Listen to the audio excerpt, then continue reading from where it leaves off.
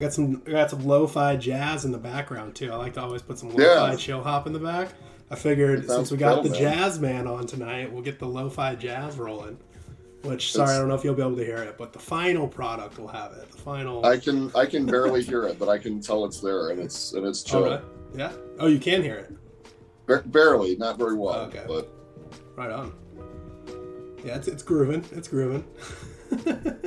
It's no Americano Cafe where we first met, but Americana. Well, no, honestly, like this new jazz that's sweeping the nation is really fun, and it's all yeah. of this. It's like soul jazz is what it's, and that's what it sounds like back there.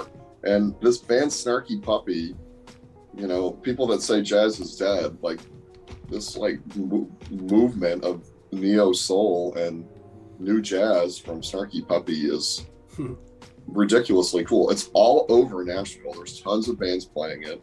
People clamoring at jam sessions trying to learn how to do it. Good. And, it's funny. I mean, jazz, it won't die. They try to kill it with pop music, but they can't. It somehow it lives on in a new form, just like a supervillain that comes back, mutated, but still alive. That's awesome. Yeah, right away in the chat, Auto Rock says jazz is here to stay. It is here to stay. You can't shake it. You know what's funny? Like Christmas, every year, people all of a sudden they like jazz again. Like they didn't like it for 11 months, and they like come out of the coma like, "Where's my Frank Sinatra CD? Where's my Nat King Cole? Well, we got to get it going." And they get really mad if they don't have it. Yeah. It's like, well, this music is available all the time. You could be happy. You could be this happy all the time if you would. They don't realize that it's the high energy, lovely jazz music that's a big part of that.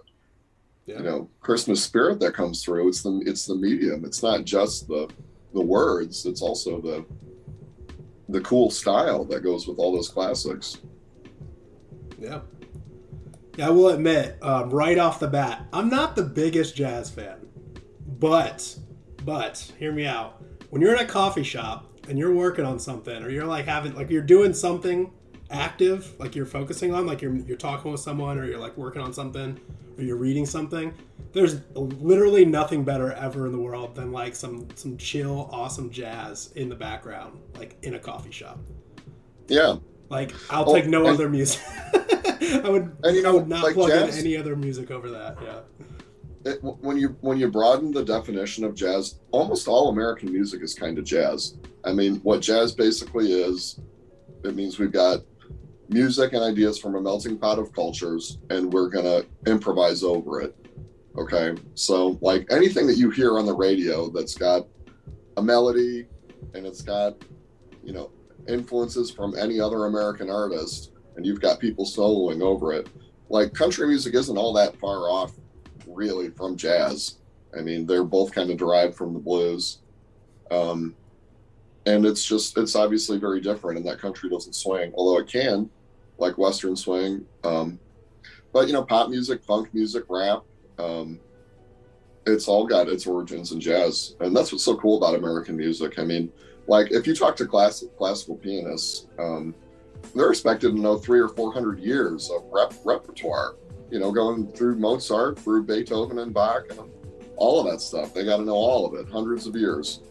And, American music, some of it sounds so much different. I think, classical music might sound the same to a lot of people's ears going through those hundreds of years. But, you look at American music, it's amazing how much ground we covered in a short amount of time. And Yeah. the variety of music, it's amazing. And it's all kind of jazz. So like, I don't know, whenever I hear jazz, people say, "Oh, I hate country," or I hear country people say, "Oh, I don't really like jazz." I try to point to the common origin. Like, look, like, when you think it's awesome when your favorite guy like plays a solo, or you hear how the instruments communicate with each other. Like prior to music in America, a lot of this music was written out. There were jam sessions and so forth in the old days, but what American music did was really just make the regular everyday guy, at least in a Eurocentric view, it took Eurocentric music and it made it like colloquial. It made it for the people. Anybody can sing it, play it, improvise over it. Yeah. regardless of training. Really, the whole American music story is really tied to American history and American values of freedom, growth, change. Making things better, making lives better for people, making something more accessible. Yeah, that's awesome. Yeah, I was in a conversation once, like, it was awesome. It was a quick little side note. I was like in a smoking cigarettes outside of a bar a few years ago when I was out in San Diego. And some kid was like, yeah, like America doesn't have a culture. Like America's culture is everyone else's culture. Like what has America ever made, And this kid just so honestly and humbly, like not trying to be a jerk, was just be like, music? Yeah. And it was just like deafening, because I think everyone was kind of like, yeah, good point. Like, yeah, America doesn't have a culture, blah, blah, blah. And the guy's like music. And like, by the way, we're in here enjoying it. Like, we're in here like listening to like some surf pop. And it's like, yeah, that's a really profound, like a one-word answer, like so profound, because like everything you're saying, like the American music has evolved and gone in so many different directions, and so many like profoundly impactful, amazing directions. It's like undeniable that American music is the greatest. Yeah, it's undeniable. America. I mean, as far as music goes, like I like American music more than any other music, honestly. Yeah. And yeah, dude, like even if you look at like only the worst parts of American history under a magnifying glass, and no matter how hard you try to skew it, like it is amazing what the cultural diffusion of all the different people coming together to play music has done. Like it's rocked the world in so many ways. So, oh yeah. Yeah, man. Before we get too far, gotta introduce you. Gotta let the people know who you are. I'm with James Park here tonight. You can find him at It's the 2020s. That's an awesome handle. That's some awesome digital real estate you locked down. It's the 2020s on Instagram, and anything else, like a website or webpage or anything you want people to find you at?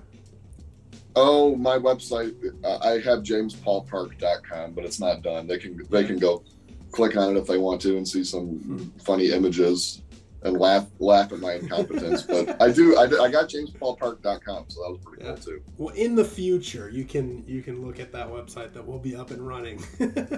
Yeah, hell yeah, man. Yep. But I love, so you describe yourself, because this is what, and perfectly kind of what you're talking about. I know you're going to crush this. But you describe yourself as a roaring 2020s pianist. What does that mean? Well, what's up with that? What's up with the 2020s for you? Right. I thought it was so cool when 2020 rolled around, because I grew up playing music from the 1920s, and I thought this is like the marketing opportunity of a century. And yeah, it's amazing, because I'm not the only one but everybody has seen this huge swell of like vintage stuff coming back. And I'm in Greater Nashville. In Greater Nashville alone, there's 50 1920s themed speakeasies. And, obviously Nashville's a cultural hotbed, but if you go on Instagram and type in #vintage, #roaring 20s, there is like this huge movement of people realizing that this is this amazing culture of jazz music. And it wasn't just in the 20s. It was in the 20s, the 30s, the 40s, the 50s, and the 60s. And a pretty, it was always evolving, and it's continuing to evolve. But it was America's pop music in one way or another from the 20s all the way to the 1960s. And all of a sudden it was gone with the flash. We had the 70s and rock and roll, and 80s and 90s and 2000s, and rap and all this other stuff came up. And people were kind of going, hey, this is amazing music. Where did it go? Culture was cool. We were all going out and dancing with each other. We had really cool social norms associated with dancing with bands, it was a real part of the social ecosystem was music. Yeah. And, people miss that. And so there's this wave, and all I can say, man, is it's the 2020s, and I'm just riding the wave and enjoying this swell that's come back. And for any of you guys out there that haven't, taken a gander at what's going on with this vintage revival, it's something. And whatever city you're in, type in speakeasy, see what bands are playing. And I think that, I just want to be clear, I think that these people that dress up every day like it's the 20s or the 30s or the 40s, like the crazy people you see, I think that's so stupid. Like, just because it's the 2020s and we are realizing how cool jazz was, we're remembering it. It doesn't mean we have to dress up like, it's 1920. It's not 1920. It's great music. In fact, it's timeless. This music, jazz, is totally timeless. Hence, it won't go away. Hence, people still love it at Christmas, whatever. You don't need to dress it up in a gimmick, in order to make it cool. It's already cool. So the whole point of jazz is that it's cool. Just look at Miles Davis, smoking a cigarette. It's already cool. You don't have to make it all weird. So that's why I say it's 2020s. This is really fun. So like, you won't find any picture. Okay, you might find one. Okay, I'll go to I've been to a vintage party here and there, and you can even dress up for a vintage party. But as far as making it, because it is the 2020s, why wouldn't you have a New Year's Eve themed 20s party, right? Yeah. But we don't have to make it stupid or weird. So that's my point. And so you won't find me acting like it's a different year than it is. I'm just playing jazz music here in Nashville, being a cool ass dude, and sharing this great music. Yeah. Yeah, that's awesome. So yeah, I heard someone kind of talk about the 1920s was such like a party because it was this like euphoria that came after like the horrors of like World War One, and then like people always have that nostalgia of like the 1950s, and it's the same thing. It's like everyone like faced this trauma of World War II, and they came home and they just wanted to like relax and forget and party and like have families, and like it was like this period of like cultural boom because people were like so traumatized by what just happened and they were trying to escape that. And then flash forward now, like we're coming off of like 20 years of a war on terror and the 2-year coronavirus thing. I think we're getting that same vibe right now. Convenient timing in the 20s of like people just being like, dude, I need to chill. I need to relax. And people getting real creative and artsy instead of like so strung up and high, I don't know the right way to put it, but like just trying to escape that trauma and put it into something more like creative and more like entertaining and more fun, not as serious. I feel that. Intense. I feel that for sure. Like, for whatever reason, everybody had to take a hard look at themselves during this pandemic because you had to live with yourself, for more time than you ever did before in one way or another. Even if you were like a total denier, like you still had more time alone. I don't care what anybody says, because like not everybody was going out, So I agree. I think we all had to take a hard look at ourselves and find ways to entertain ourselves. And it's created I was never on Instagram really before the pandemic. I mean, and then I go on there and I saw all this amazing music going on in Nashville and other cities, and it's like just people filming their own stuff. And you're right, it has kind of created a cultural renaissance, and now people are feeling safer. They're going out again and with fresh eyes, appreciating what they had. Yeah. Well, we're in the 2020s. Sorry. Yeah, like it's the 2020s. Like, so we've got all kinds of different things happening, right? Like, the world has changed a lot. For one, I used to go out all the time. I would go out to dinner almost every night. Meet tons of people, and then when the pandemic happened, obviously it was a lot harder to do that. But now I'm kind of getting back to that, going out all the time, meeting people all the time. And you got to experience this craziness that's happening, whether you agree with the way things are these days, like, or if you're shocked by it, or if you love it, or if you hate it. You get out there and see the world right now, like it is a different place, period. Have you noticed this? Like, good and bad, it is just straight up different than it was. Yeah. For better and for worse. At the same time. Yeah, I think we're heading into a new era. Like, it's been a weird I don't know. I think it's been a really weird last 10 years, whether people want to like, it's kind of hard when you're living in it to know it kind of thing. But I think when like the history books are written about what happened from like 2010 to 2022 or whatever, it's going to be a wild time of like real. Remember how crazy things got? Remember how weird that was? Remember how much of trolls on the internet got a president elected? You know, like there was some weird stuff that like in retrospect was like pretty insane and crazy. I mean, Donald Trump was president. Like in the moment that is crazy enough, but like looking back on it, it's like he was like a Miss America TV guy, and then a bunch of internet trolls got him elected, you know? That's kind of crazy. And like in the moment, it is crazy, but I don't think like the big impact of it is felt until like there's some perspective later on. And that's just one little part of it. I mean, I just think everything that's happened and everything that's changed so drastically is going to be like thoroughly like reviewed and examined, and it's going to be seen as like this profound time of change in our culture and in our country. Oh yeah, I think because we're still kind of coming out of it a little bit. It's still here. Yeah. And it was crazy, and it was really funny how Twitter was this guy's platform, and he, by saying all the wrong things, just generated so much attention and so much press, and you know, and it resulted in this presidential win. I mean, love him or hate him, that guy is so smart, and watching the whole thing was so ridiculously insane. Like you've got to be amazed by it. Yeah. Like, come on, this guy with no experience at all actually was able to pull it off with everybody, all the lobbyists, all the TV, all the media, everybody hating him.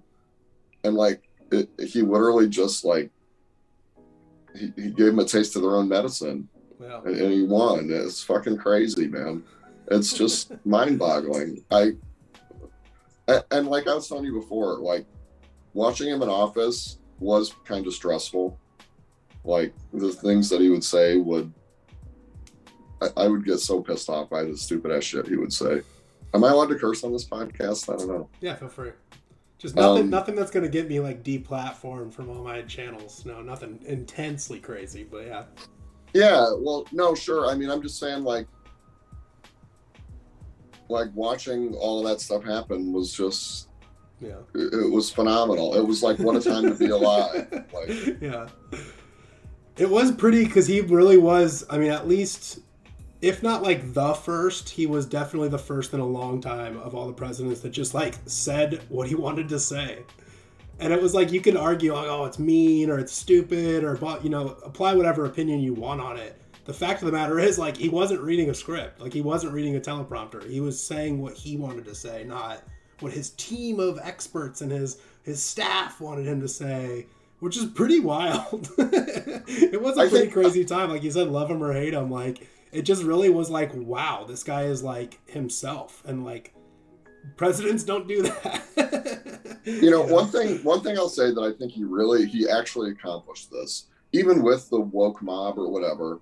What he definitely accomplished was, I think everybody took a hard look at political correctness and actually, you know, whether they embraced it or whether they rejected it or whether, you know, what happened to me over the course of his presidency is I just got a lot tougher. I realized how little, you know, words really mean and how much your actions mean. And yeah, like, I've been told, you know, in my former life, not that this is great podcast entertainment, but at the time that he was president, I was an insurance agent, and that's a hard job because you get rejected a lot. Okay, I was a musician too, but I was hustling doing that, and like, you know, thinking about political correctness and thinking about myself and like realizing the ways that I kind of let people push me around because I had been let myself get hurt by what they would think of me. And like I really admired like just, you know, this idea that we need to think about, should we let what people say, should we really let it hurt us? And, you know, it is hurtful, some of that stuff, but I think we all got a lot tougher. We realized, Yeah. You know, we just had to really think through like our own ego, like, wow, like people just say shit, you know, and you deal with it. Yeah. I mean, that's gotta be, again, like in the moment, man, that's rough. Like getting denied so often in like sales, but then yeah, like after the fact, like, yeah, your skin is thicker, the wounds heal, the scars get tougher, you know, and you grow and you improve, and then like every other situation's that much easier. Like you're better equipped to handle whatever comes next, and after dealing with that much failure. Exactly. And I'm sure that people on the other side, you know, or Democrats or whatever, or who knows what I am anymore, but, you know, with Donald Trump, like, I think a lot of them actually probably went through, God, this guy's really hurting my feelings, dude. Fuck this guy.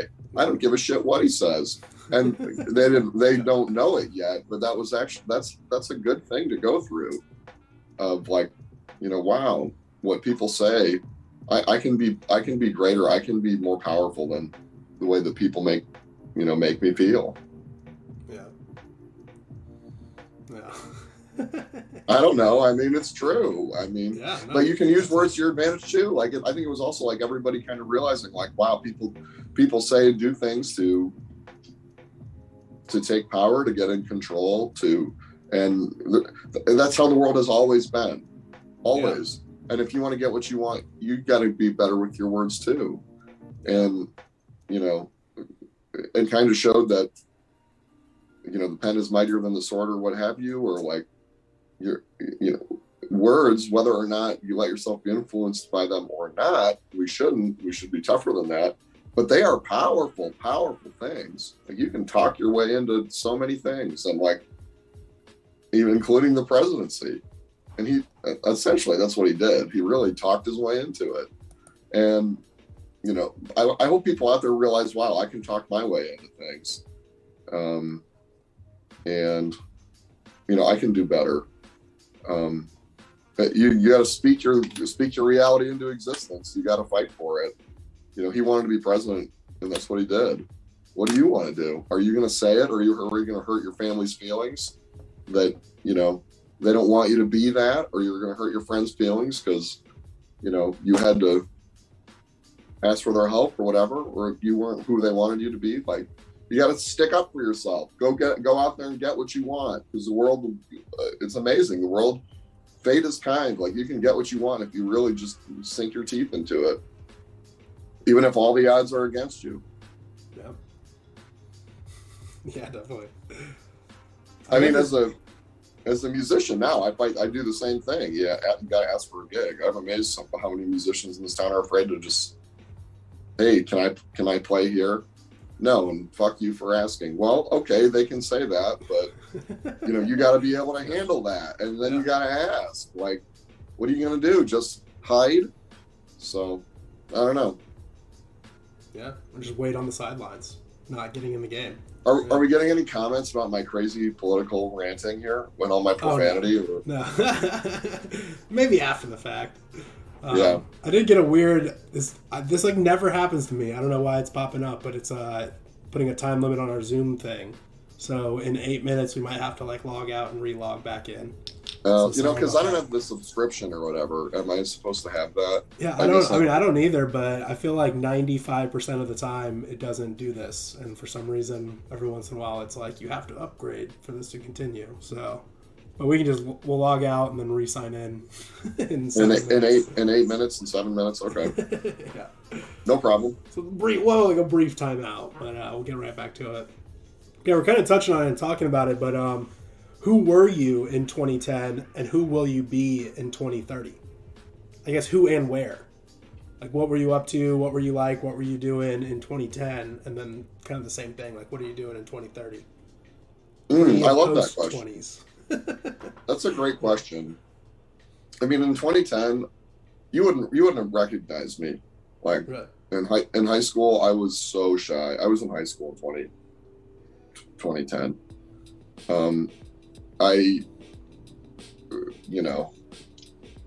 I would totally go with whatever somebody told me to do. I had some defiance, with my parents, but like I was a musician. I was basically like a theater geek, band geek, choir geek. But I was so shy and not able to communicate, and man, high school was tough for me. I was trying to get better at music, but I almost didn't have the focus because I was so like, I had so much angst for life. So I would say high school was fun. I had a lot of great friends. I fit in just fine, but I didn't know who I was. I was very confused. And I wish I would have just said, it's okay, I'm a musician. You know, so many people put me under pressure to go into business, get a business degree, go to college, and that's what I did. But so I was not the proud musician in 2010 that I am today. I was almost a little ashamed that I was into arts and not into sports. I've always been a huge NFL football fan. You know, my parents didn't let me play football because they were into the concussions even back in 2010. Yeah. Well, you know, there is some truth to that, though. You know. Well, and they were probably as much right. as it's like I agree and disagree with both sides, right? But it's like there is some truth to that. Like when you're 60, you're going to be glad you didn't. Right. When you're 30, you're like kind of, oh man, I wish I played. And when you're 60, you're like, man, I'm glad I didn't play. Right. It was devastating as a freshman in high school, but yeah. You know, hindsight's 2020. I'm still a great football fan, and I've got all my brain cells. And yeah.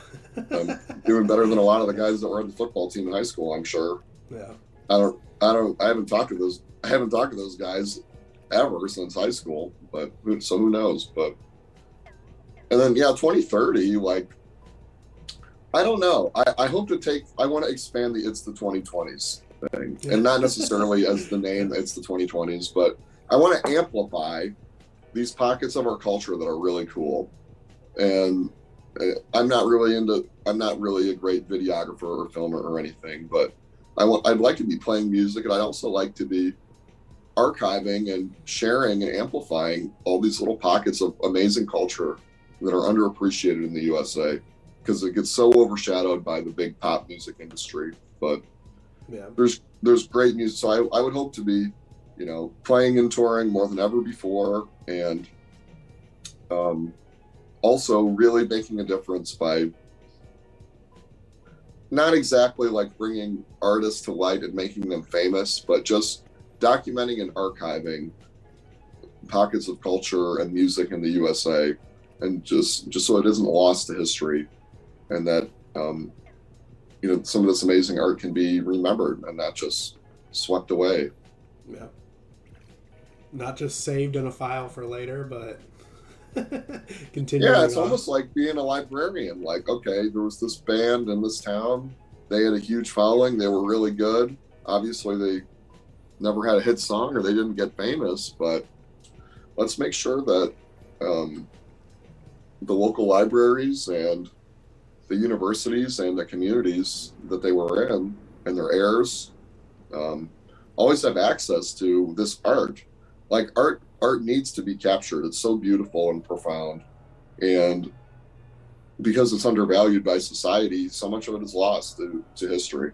I look at my own dad, fabulous banjo player, absolutely fabulous, unbelievable. Well, I've got one record of him with his band playing, and he's really good, and I cherish the record and I love it, but it was never on the radio. You know, the leader never put it on Spotify. The leader never put it on YouTube. So, like, doesn't this music deserve to be at least archived or made available, even if it's not on Spotify or YouTube because of rights issues or whatever? Shouldn't it be in universities or libraries or available on some public domain forum where you can say, what was the music that was going on in Toledo, Ohio in the 70s and 80s? Yeah.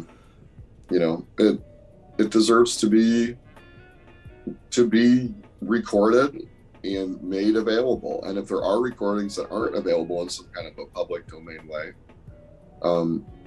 that's a job. That's a job that should be done. This is the magic of America. All this cultural diffusion, jazz happening live off the cuff.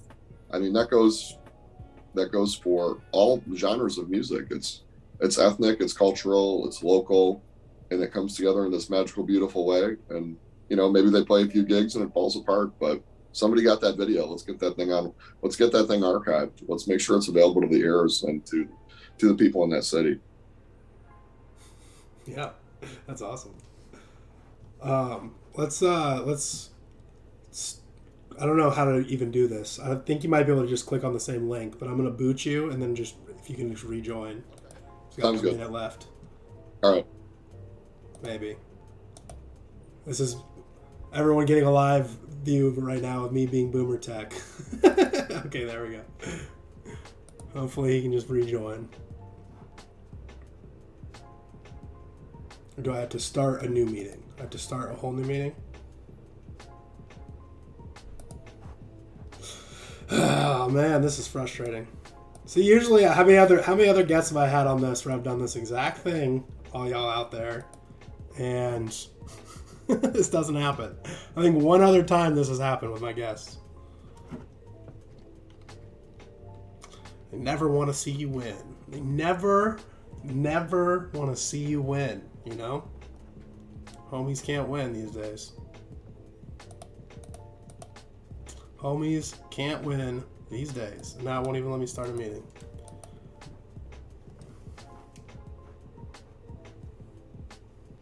Boomer Tech. Sorry, guys. We're going to get this going. Yeah? Here we go.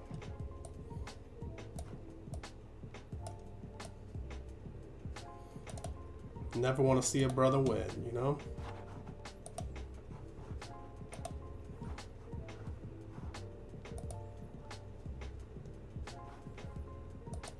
Copy that link. Send me any comments or questions you have here live or wherever you're watching or listening to this later on. You know the deal. You know the drill. Thank you guys for tuning in. Thank you for putting up with me. As always, thank you for putting up with me. We're still rocking and rolling. We still got a bunch of awesome topics we want to cover here with It's the 2020s, James. Let me send him this link. Of course, now my internet wants to be slow. Tons of problems here. Tons of problems, but we're working it out. Here we go.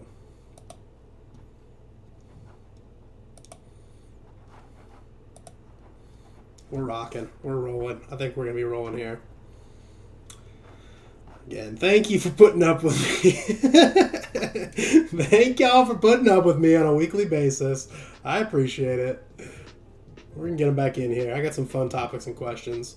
Send some up. Send some if you have them in the chat. Comments. Thoughts. All right. We're back. Are we rolling? Nice. All right. Sorry about that. I do apologize profusely to my to everyone out there being so boomer tech. Okay. I swear this is like never. This happened one other time, and it hasn't happened since. So I got to figure this out, or I'm not gonna buy it. So I got to figure out the cheat code to not buy it and have this not be a problem. But I'm not paying you, Zoom. I'm not paying you my hard-earned money. Yeah, I don't know. Maybe it's Skype would be better. I don't know. Usually, Skype's much more like shoddy for me. Like it glitches and tweaks and the audio goes in and out. And people swear that it's the opposite. People usually tell me that they have better... It works better with Skype than it does with Zoom, but I don't know. Trial and error, Yeah, totally.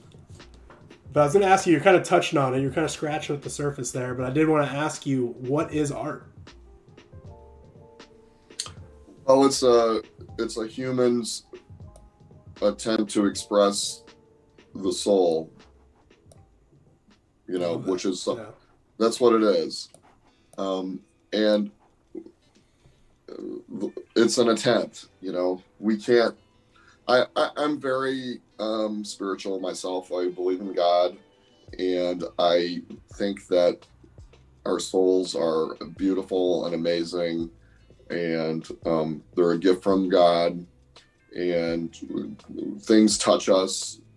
When something touches your heart, I think it touches your soul. And when you go around and you gather experience in this world, things that move you, that make you angry, sad, happy, any emotion, all that's kind of stored in your soul. Okay, this is just my feeling. I don't have any scientific evidence of this whatsoever, but I think a lot of your listeners probably believe that you have a soul. I believe you have a soul, and art is when you try to, with a picture or with spoken word, like on a podcast, or with a trade, like a carpenter or a woodworker. Shoot, I can't think of the word. A blacksmith. A musician, a cook, anything that you're trying to do that's meant to impact somebody emotionally, is art. Even these terrible media reporters are, they're doing they're being artistic, because communication is an art form. But it's tainted by, it's not the purest expression of the soul, because there's other interests in it too. Ideally, art should be you using your talent, your creative thing that you want to do, where you're actually creating an idea, and you're doing it the best you can with the pure intent of just putting those feelings that are a part of your soul on paper. So I guess that's the cheesiest answer you'll ever hear, but that's exactly. That is exactly what art is. Yeah. It's like a physical attempt at expressing the soul, or expressing the spiritual. Yeah, I love that. Yeah, or the spiritual, or some, I'm sure, might express, some actual feeling of God that they have, or some actual feeling of, the Holy Spirit that they have, or however they think of it. Yeah. I like to say, it's a phrase I like. It's not my own. It's a very common, in a religious, churchian term of the good, true, and beautiful. And I think art is that. It's an attempt to produce that, seek that, and produce what's good, true, and beautiful. But then sometimes I get caught up because even when someone just does some nonsense, tapes a banana to a wall and calls it art, people are so quick to be that's not art, but it's that is. You're talking about it. That is a weird, just because it's not your preference or something, you might not find it to be difficult. It is causing you to have emotions and feel something, feel a reaction to it, which is kind of the point of it. It's almost the point of that art was to make you confused, or to make you angry, or to make you jealous, or whatever. It's it doesn't have to necessarily be some beautiful painting that took an artist, a master, years to perfect the skills and years to physically do it, or carve something out of marble that's beautiful. Sometimes art really is just nonsense. And it's I think it's still good, even though it is bad, quote unquote. I don't know. Sorry, I'm a rambler. I think that makes sense. There's that weird there's that guy on Shark Tank that had the cat T-shirt, draw my cat T-shirt, and there's all this goofy millennial stuff. And I think art is the gateway to your soul. It's not the gateway to the ego. One of my catchphrases, I had a friend back at home. He used to say, melody is the gateway to the soul. I thought that was so beautiful. And the way I add to that is, melody is the gateway to the soul. An improvised solo is the gateway to the ego, but jazz is the gateway to the heart. And when you look at art, I think the legitimate way to ask that question of is this art, is how much of this is weird ego? Yeah. Projecting itself. Yeah. And how much of this you can feel art, and if you feel more ego in it than art, it's still art. You have to honor the art part of it, even though there's an ego component to it. Because there's ego in all art. It's almost totally impossible to completely eliminate the ego. But if you've got a 90% ego, 10% art thing, you know, it doesn't feel as good to some. But there's all types of different mediums of art, and to some people that are kind of in that ego space, that art may bring them from 100% ego to only 90%. So I don't know. I for myself, when I'm looking at art, when I ask myself that question, it's, am I feeling like somebody's weird egoic pull? And I try to look past it if I can. Yeah. That's one thing I've always loved, and this is like kind of almost like perfectly leading me into this, is like I've always loved when you watch like those train cars drive by and there's like graffiti all over them. Yeah. And it's just a freight train, just like going somewhere, hauling grain from like Nebraska to Ohio. And someone somewhere one time like spent time and money and energy to paint their, most of it's like kind of trash or like their little name in a cool, funny way. Some of it's like breathtaking. Like you'll see some like a Simpsons cartoon that's like altered and egoed and super artistic. That person like is anonymous. Like who did that? You don't know who did that. Like they did it anonymously, and they did it on something that like wasn't gonna be there. It wasn't like they like made money on it. It wasn't like they did it and they put a stamp on it and posted on their social media like, look at what I did. Like the ego was completely removed from that situation. Someone just like selflessly like made some like a piece of art, and then it literally just like went out into the world somewhere random. Like they have no control over who's even like seeing it or like appreciating it. That person could have been in like Seattle, and then I'm seeing it in Nashville and someone else is going to see it in New York, That is like, I've always like really loved that concept and like exactly what you're talking about, like removing the ego from it. I think Banksy got kind of close with that. Like I think that's kind of why people really liked Banksy, was because it was kind of anonymous. It was kind of like, here's just art for the sake of art, and it's like a really powerful message. But then of course like everyone knows the name Banksy, and then eventually becomes famous and becomes rich and starts selling the paintings and whatnot. But I kind of just think that is a powerful thing of like anonymous art. And like you said, like almost like stripping away that ego of it and just producing something beautiful and putting it out there for other people to enjoy, not for like your own selfish gain or your own selfish interest. Yeah, that's cool. I really like that. And you've got me thinking, because people have a huge range of emotions, and not all art has to be quote unquote beautiful. It's nice when it is. I think you could even go as far as to say art should be beautiful. But what makes it beautiful? It could be the expression of anger. It could be the expression of really negative emotion, hatred even, or sadness, or loss, or grief, or whatever it is. It doesn't, and if that's an authentic emotion, I don't know. Like when you were first talking about that, what like my gut reaction to that was, sometimes I see graffiti, not all the time. You see all kinds of different stuff, but I think a lot of times I really feel anger in it. And I don't know why, but like there's something about that. They're finding a way to say, hey, I'm here, I'm angry. And I could be wrong about that. That's just a feeling I have, but it's powerful when you think about it. Like some guy in California, did his graffiti and it's his name or whatever, and it looks cool and it's awesome, and he said what he had to say. I don't know.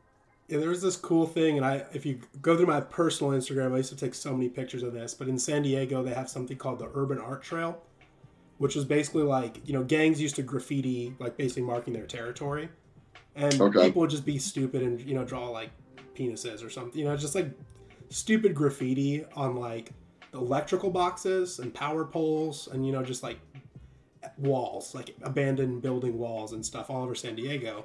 And so for a while they tried to fight it. Like the government tried to come in and like paint over it with just gray, or put people in prison or fine them for doing the graffiti.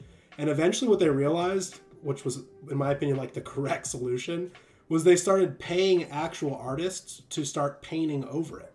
So now in San Diego, like it's called the Urban Art Trail, where all these electrical boxes and like blank walls and stuff, just like empty space on like poles and buildings and stuff, Like they Right. advocate and they promote artists to go paint, and it mostly is like graffiti artists, and sometimes it's just breathtaking, like really unbelievable, breathtaking works of art. Sometimes it's real simple, like just kind of some cool graffiti real quick.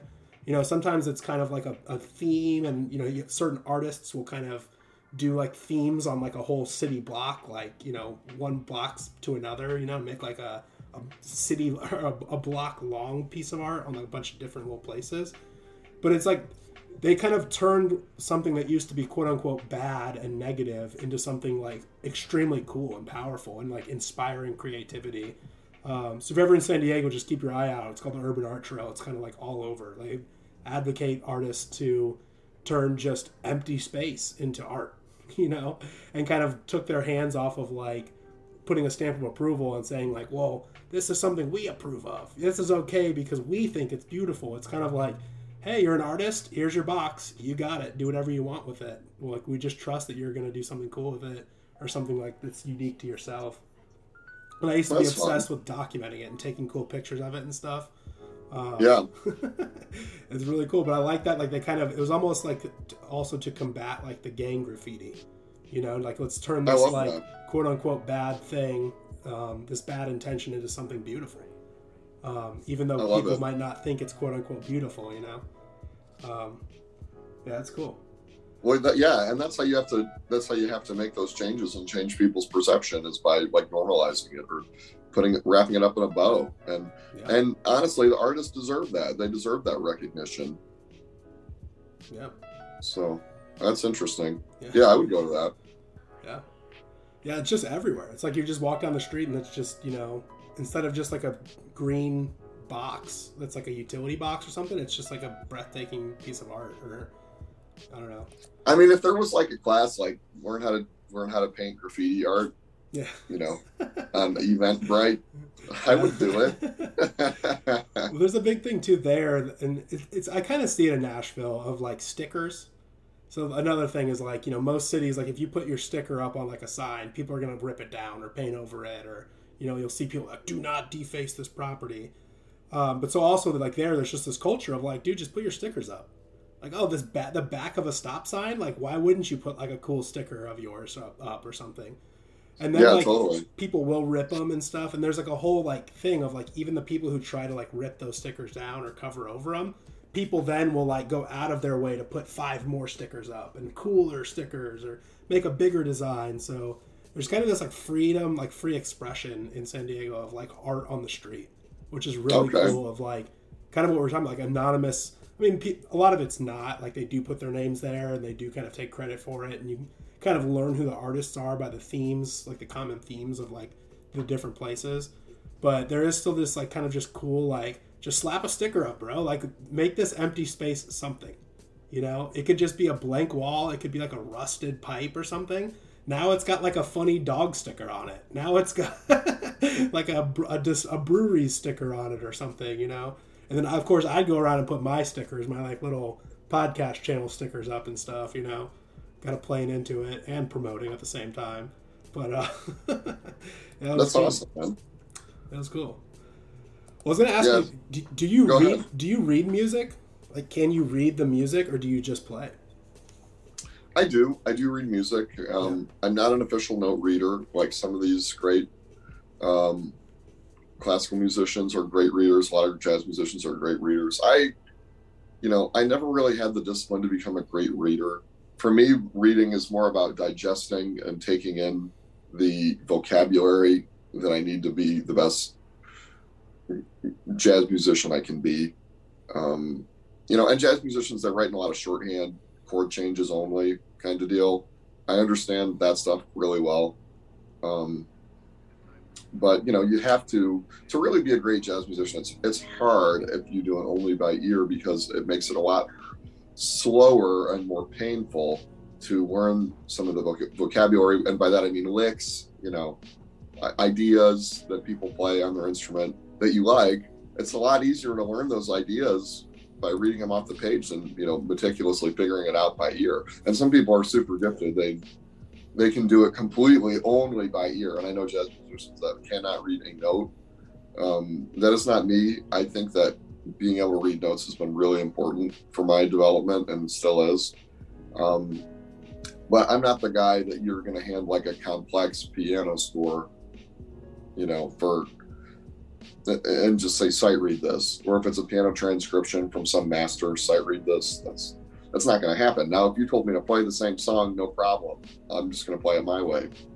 So, that's cool. Yeah, with your own flavor to it. Yeah. And you know, you got to be able to read okay. You get in situations where you've got to read enough to fill in the part. You know, even if you don't play the exact notes. You know, it is jazz after all, but that's kind of what's unique about the genre. You can, the lines aren't super defined. I've been in a lot of situations where I was supposed to read the chart and it happened too fast and we're live on the gig. I'm just going to listen and play. You know, that's the real key. You've got all the vocabulary and it's amazing. If you're really listening, you ought to be able to play. You ought to be able to be very, very close to the intention of the arranger. That's awesome. When did you start playing piano? Were you like one of those little kids that like your parents forced you to go to like an instructor, or did you just kind of pick it up on your own? You know, I wish they tried, and I wish I would have listened. When I was 5, they sent me to lessons, and I like banged on the keys, and rebelled against it, and rebelled against it. I hated it, and then they tried again at 8 years old, and I kind of did it, but then the same thing, I rebelled. It actually wasn't until I played trumpet in high school, but I wasn't very good at it. I mean, I was good at it for being in high school, but actually I heard a jazz piece when I was in high school, and it really moved me, and I had to learn to play it.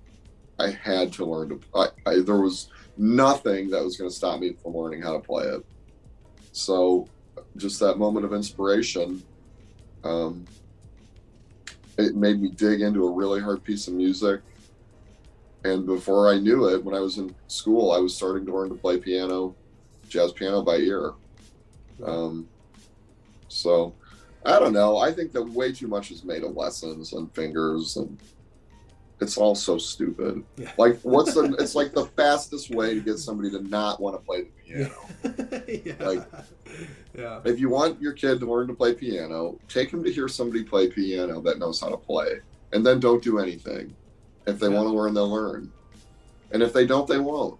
I mean, it's so silly. It seems so obvious to me. I watched my dad play. You know, one of the things that inspired me when I was 5, my dad can play the piano by ear really pretty well, and he played "I Want It That Way" by the Backstreet Boys for me and my sister, and he sang it and played it. And this is my dad. He's an insurance agent, super great guy, you know, but like the exact ideal hardworking father figure that you'd imagine. That like always had his work shirt on, you know, was always trying his best to be a good, be a good provider. But then out of the blue, just sits down and plays "I Want It That Way" by the Backstreet Boys because it was on the radio, and my sister and I liked the Backstreet Boys or whatever because it was '98 or whatever year it was, and that's cool. I was just captivated by it. That's really cool. Yeah, that's what hot take here. I'm not a big Lady Gaga fan, right? Like I don't really like Lady Gaga music, or her music, but like. You and just everyone out there, like, go look up, like, Lady Gaga playing, like, the piano and, like, playing, like, a cappella singing her songs. It's unbelievable. Like, it's so crazy. Like, the Paparazzi song, you know? It's like, I don't know if I could sit through that whole song. Like, you might not be able to pay me to listen to that song, like, the radio edit. But I'll, like, on repeat, I'll watch her play the piano. She's, like, amazing at it. And then singing that song. And just the power and the beauty of it is intense. And there's something about that, like you were saying, like taking a Backstreet Boys song is just like, I'm not probably going to listen to that song, but like, I actually kind of want to, I'm like, man, do you have any recordings of that? I kind of want to hear your dad play that, you know? I'm sure that's like actually really beautiful and really cool. No, there's no recordings of it. Like, I wish there were, but like, yeah, it's that exact, you're right. And a lot of these artists that you don't think are good, because pop music has like commercialized them and turned them into billionaires. Yeah. But a lot of them actually have talent. They play instruments. Oh, what I found with the real super duper stars like that, like Lady Gaga, or there's many others. Taylor Swift is another good example. They have super amazing rhythm and time, and just that amazing feel of time allows them to just lock in on the melody and like really, really carefully move through the emotions with their voice and the notes. And just there's something about just that super sense of rhythm that just really comes out in singing. And like, you don't have to have very much technical skill. If you have super good time when you sing and play the piano, it sounds phenomenal. Like, there's a magic to that. So I'd be really excited to watch that. Yeah. Yeah, there's like a weird thing of like crazy people who are just so good at art or so good at music. Like Kanye. I say like Kanye is probably like the greatest producer of rap. Like R&B rap, but he's like pretty crazy. And I love me Kanye, like genuinely, truly. Like I could sit here and ramble for like 50 minutes of like his early childhood. Like I've like looked up all this stuff about him, and such a big Kanye respecter. But also like he's crazy. He like literally is just weird. He's so weird and out there, but his mind is so like unbelievably tuned in to just like making good music. There's something about it. Like he's not even that good of a rapper or that good of a singer. He just knows how to make music. And another one, I've never heard him described that way, but that's probably the best way that you could describe him. He's like a musical genius. Yeah. Another one is Jack White. I don't know if you're how familiar you are with him, but it's like he's like really weird. I mean, if you listen to like his interviews and stuff, he's like dyeing his hair blue these days. Like he is kind of just like a weirdo, but he's unbelievable. Like he writes the most unbelievable music, plays the most unbelievable like songs. He can, in the middle of his songs, remix it and then remix the remix as he's doing a solo, as he's like dancing around. Like he's this just unbelievable producer of art, but he's so weird. He's so crazy and like out there, And I think sometimes the best artists are that, like Lady Gaga. Like they just kind of are so unrelatable to a normal person, and that's almost like I think what kind of makes them be so creative and so breathtaking at times with their art, with their music. Sorry. Yeah, like they're not afraid to let the freak flag fly. Yeah. And tap into that inner creative spirit. You're right. One thing, it's actually kind of annoying, like, and I hate it because I'm part of it too. I realize over time, but like musicians, every single one is weird. I don't know a single musician that like gets up as normal, There's just like, there's very, very few. There are some, but they are few and far between. I like it that way. I like my artists weird and a little bit crazy, if not like outright crazy, Yeah, like it's the spice of life or whatever, right? Just be different.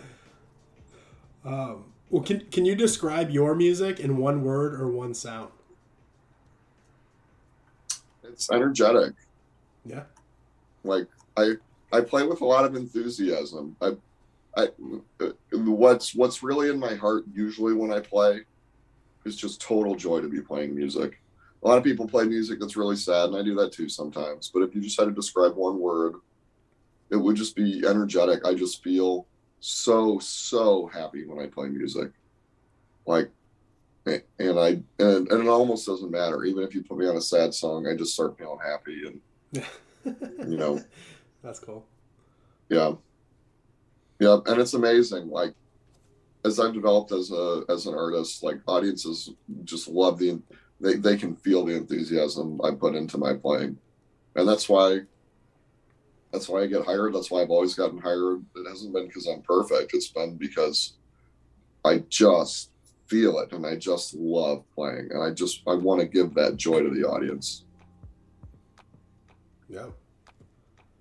I love that with keys. I really feel like you could feel souls with the keys. And you like, it blows my mind because like I don't think my mind doesn't comprehend how that's possible. Because I view it as like a computer. Like you push this key, it makes this sound. You push this key, it makes that sound. Almost like a blanket on the word, but like drum machine. Yeah. Where it's like you can't really like add any of like your own unique soul. It's the same beat. Like when you hit this, it's gonna make this sound. When you hit this, it's gonna make this sound. But there's something about like a jazz piano player, like, or someone playing like really riffing on jazz that is not that. It's so undeniably not that. It's like this weird, unique, every key feels so real. It doesn't sound like a plug and play kind of concept thing. That's a great observation. Stupid. I'm really impressed that you noticed that. Yeah. I mean, it's one of the things that I'm really picky about. I like to play on an acoustic piano. Everybody plays on keyboards now, and it really deprives the audience of that. The piano's beautiful. It's like if you look at the inside of a piano, all of those strings, that soundboard, all of the love that went into building that beautiful piece of equipment, and you know, most of the keyboards that try to reproduce that sound, it's just lackluster, man. It's not even close to how good a real piano sounds or how a real piano feels. You can put so much emotion into an acoustic instrument versus like a button, like a drum machine or a keyboard. I really believe that. That's controversial. Yeah. You'd be surprised, but that's actually controversial. You get a lot of musicians in this town that are like keyboard all the way, man. So Really? I don't, yeah. And you literally physically carry your piano with you, right? A lot of times, yeah. You were telling me that. I was like blowing my mind. You were telling me about how you just like lift up your piano and just like wheel it into places and like play it. Yeah, when you learn how to move a piano, like there's a reason that professional piano movers are, get paid so much. I mean, they don't just pick it up; they're really smart in the way they move the piano. You can use the leverage of it, and it's not that big of a deal. I obviously prefer to have a guy with me that knows what he's doing. But yeah, the goal is to always play at a place that has a piano, so you don't have to do that. But if you're really going to try to play some early jazz for an audience, like, you got to give them the real stuff. You go through all that effort just so you get good at. You learn to deal with it. You find little pianos. You find ways to move them. You just do it. It hurts your back. You don't complain. That's part. You think you're becoming a piano mover, kids. If you think you're going to become a piano player, you're also becoming a piano mover because and that sucks. It's the worst part about it. That's cool though. That's pretty cool. The way you were explaining to me the first time we met, I was like, "What? Wait, what?" That was also like blowing my mind. I was like, "That's possible? Like you just do that?" And you're just so nonchalantly like, "Yeah, you just like do this and you do that and you do." It's like, wait. Yeah, well, I showed you that video. Maybe your listeners want to see the video of that guy that just picks up the piano with one finger or whatever. Like, you just got to use the leverage. That thing's so heavy, so the key is to just get it on its end, and then you can kind of do whatever you want with it. Yeah. So. And that's cool. I mean, like, and then, like, so how many people would just be like, that's too much effort. Or like, I don't really have the right car for that or something. And just like you said, just buy a, Zenith, plug it into the wall and just, take it, put it in a little bag, a little carrying bag and carry it from place to place. Now, I will say those have their place. Like, there's all this new weird jazz, and I heard some crazy tones coming out of some of these electric pianos that like gave me shivers because they sounded really cool. So I do think that they have their place. It's not the music that I currently love or play, although even I know that there's times that I have to play the keyboard and I just do it, and I don't complain about it. I mean, I do in my head, but I try not to do it out loud. But, there's times when it has its place. It has its place. Yeah. I think it should have fewer places, but it has at least one or two places. Yeah. Well, because you play pretty often around town, right? And you're like just kind of living in clubs and going to gigs? Pretty much. Yeah, the jazz scene in Nashville is really good. There's a lot of opportunities. I've been amazed by it, and the community's been really great. And honestly, like any rank amateur on the street, if you really wanted to get into the jazz scene in Nashville and see what it's all about, like, or in any town, like, I'd encourage you to do it. Like, the whole point of jazz is to get people that are dancing, and get them, get the musicians to try to dance a little bit, and get the people that are dancing and experience. It's okay in jazz to just pick up an instrument and try to play it. Like, people are so chill. I mean, I learned on the bandstand trying to play trumpet in high school with the jazz band my dad played in and a couple others. And I really I was amazed at it. It's really just like you get up there and you learn the hard way. And people should go out and experience jazz like that. They should dance to it. They should ask if they can sit in. They should try to learn a song. Like, it's not meant to, anybody that tries to make it seem like it's this highly exclusive experience, they just don't get it. Yeah. This is music by and for the people. Everybody used to have a piano in their house, and they played jazz from the 20s practically until the year 2000. Every kid in America took piano lessons. Like, that's the point. That's part of the fun of being an American. You can try to play American music, and it's folksy. A lot of it's really easy. You should try to do it. Yeah. And Nashville has that spirit completely. Yeah. Inclusive, great culture. Yeah, that is true about, like, because from the outside, like, you walk into a club and it's like, it's dark and people are dressed real hipster, like really nice in like suits and stuff. And like everyone that is like a musician that's maybe like hopping up off and on stage is real like quiet and shy, maybe like emotional. And they're like really good, like it's hard to not be like, man, this is like pretentious. Like, I'm not cool enough to be here. Like, I'm not good enough to be here. But like every time I've actually like interacted with one of those people, I'm like, they're so down to earth and cool. And like you're saying, like encouraging, like just hop up there, man. Like, there's a couple different places in San Diego where like you just bring your instrument and you're just like, hey, can I get on next song? And they're like, yeah, hop on.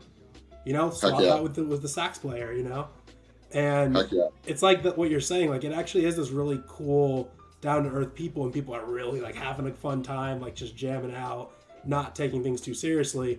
But if you're just looking, like if you're just an outsider, you come in the room for the first time and you look, you're like, man, everyone here is like really good and really pretentious and really like they're dressed really nice, like really fancy. They're taking this way too seriously.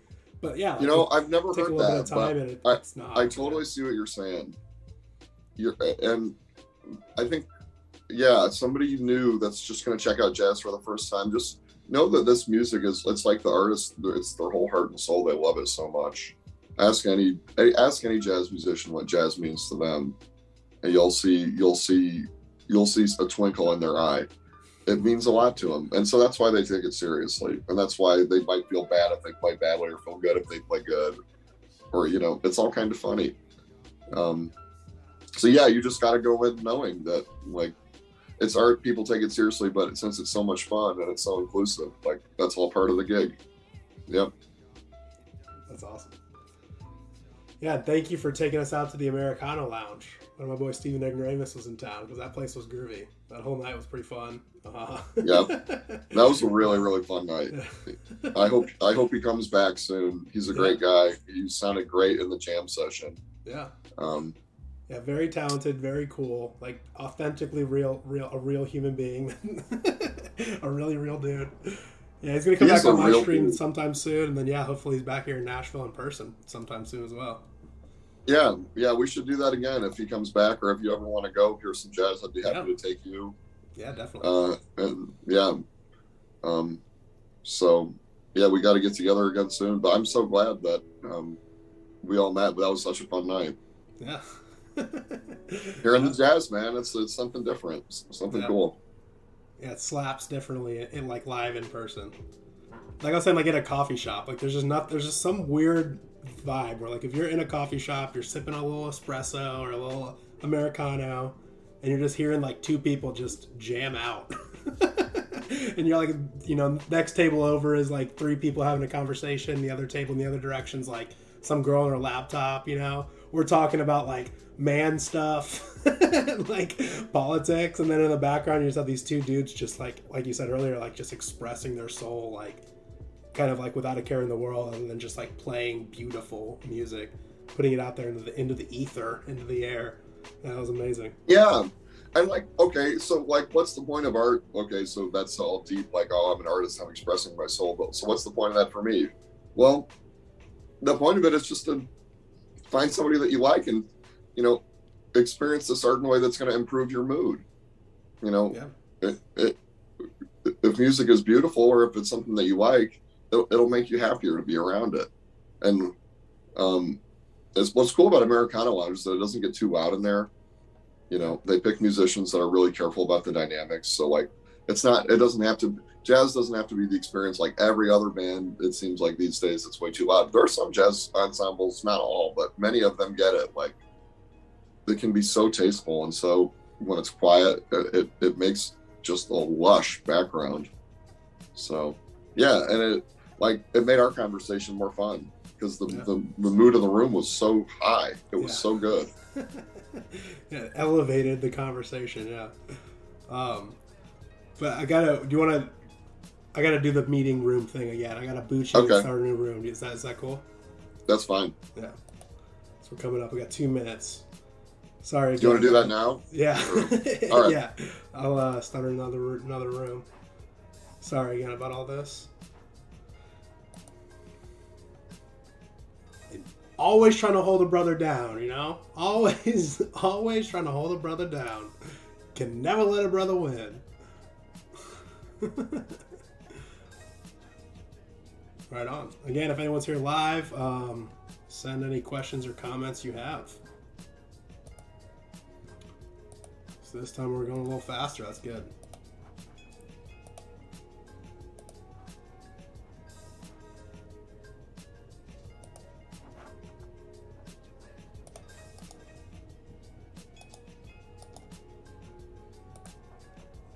And as always, thank you guys for tuning in. Thank you for putting up with me again.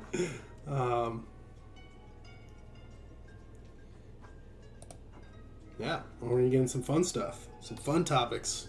Not that that wasn't fun. I always love talking to artists, man. Artists are always fun to talk to. Not only about like their stuff, their art, their work, but they just have like a beautiful alternate perspective than like a lot of like political minded people, you know. But that's what we're gonna get into, kind of, hopefully. Awesome. All right, we're back. Awesome. We're rocking and rolling again. Give me a chance to grab a water, so that was good. Perfect. I don't know why I'm getting such a sort. I'm getting like horse talking. I must have a sore throat or something. No, no worries. We have kind of going to get into what we were kind of talking about that night at the Americana Lounge. Yeah. I always ask people. There's some questions I like to ask people, anyways. So like, what we were talking about is actually what I usually talk to people about. And right. I loved your interesting perspective.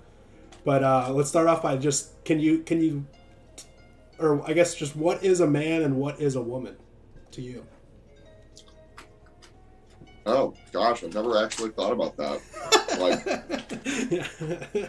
I mean, you have to be a biologist to know, apparently. But just in your opinion, yeah. Here's the thing. Like, I guess as an artist, I always look at everything scientifically, but I also look at like ideas and like our I guess that's the philosophical question is like, are ideas real? Should ideas, even if they don't have any physical evidence, should they be honored as ideas? So yeah. I think what is a man, what is a woman? I think that God, the Holy Spirit, is, one, man and woman combined. So I think a man and a woman is, they're genders, but they're like archetypal representations of masculine and feminine. So I think that men are, I don't know. I think I actually don't have a great, considering all of my spiritual beliefs, I actually have not thought about this question enough to give you a really great answer. Because it's a question that obviously has been in society and in the culture a lot. I'm not going to just blast there's only two genders, because I think it merits more discussion than that. I really do. I would lean closer to there's only two genders probably, but it deserves discussion. But it's honestly not something that I'm prepared. I don't totally understand it, to tell you the truth. I think we've got a mysterious issue. Yeah, that is true. Like, because if you're more like in that artistic mind of like interpretation matters or like imagination matters, then like how could you define something based on like something physical, right? Like if I say unicorns exist and I can like paint you a picture of one and I can talk about it and you kind of know what I'm talking about, like a horse with a horn on its head. Like unicorns don't exist, but like do they? Like, you know what I'm talking about. I'm painting one. I'm like explaining what it is. Like my imagination has just kind of created something in reality, even though like fact unicorns don't exist.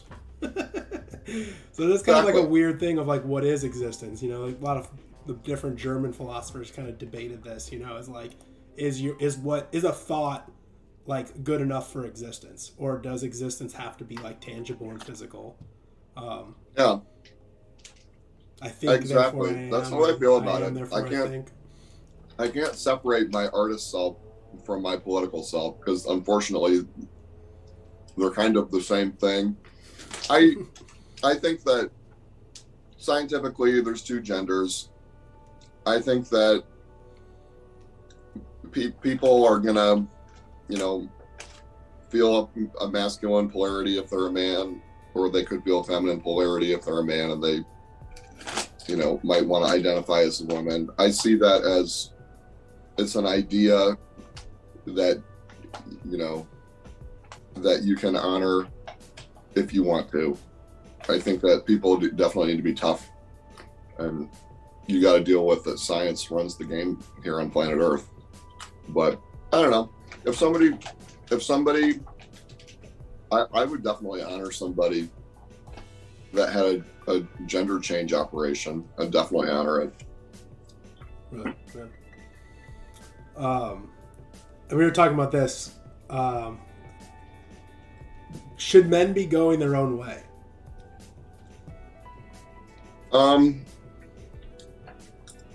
Should they be going their own way? Only if they want to. Yeah. I mean, I'm not shy about this for the listeners at home. For all you podcasters out there, I really am more of like a men going their own way, big cow kind of a man. I don't think that you have to get married if you don't want to.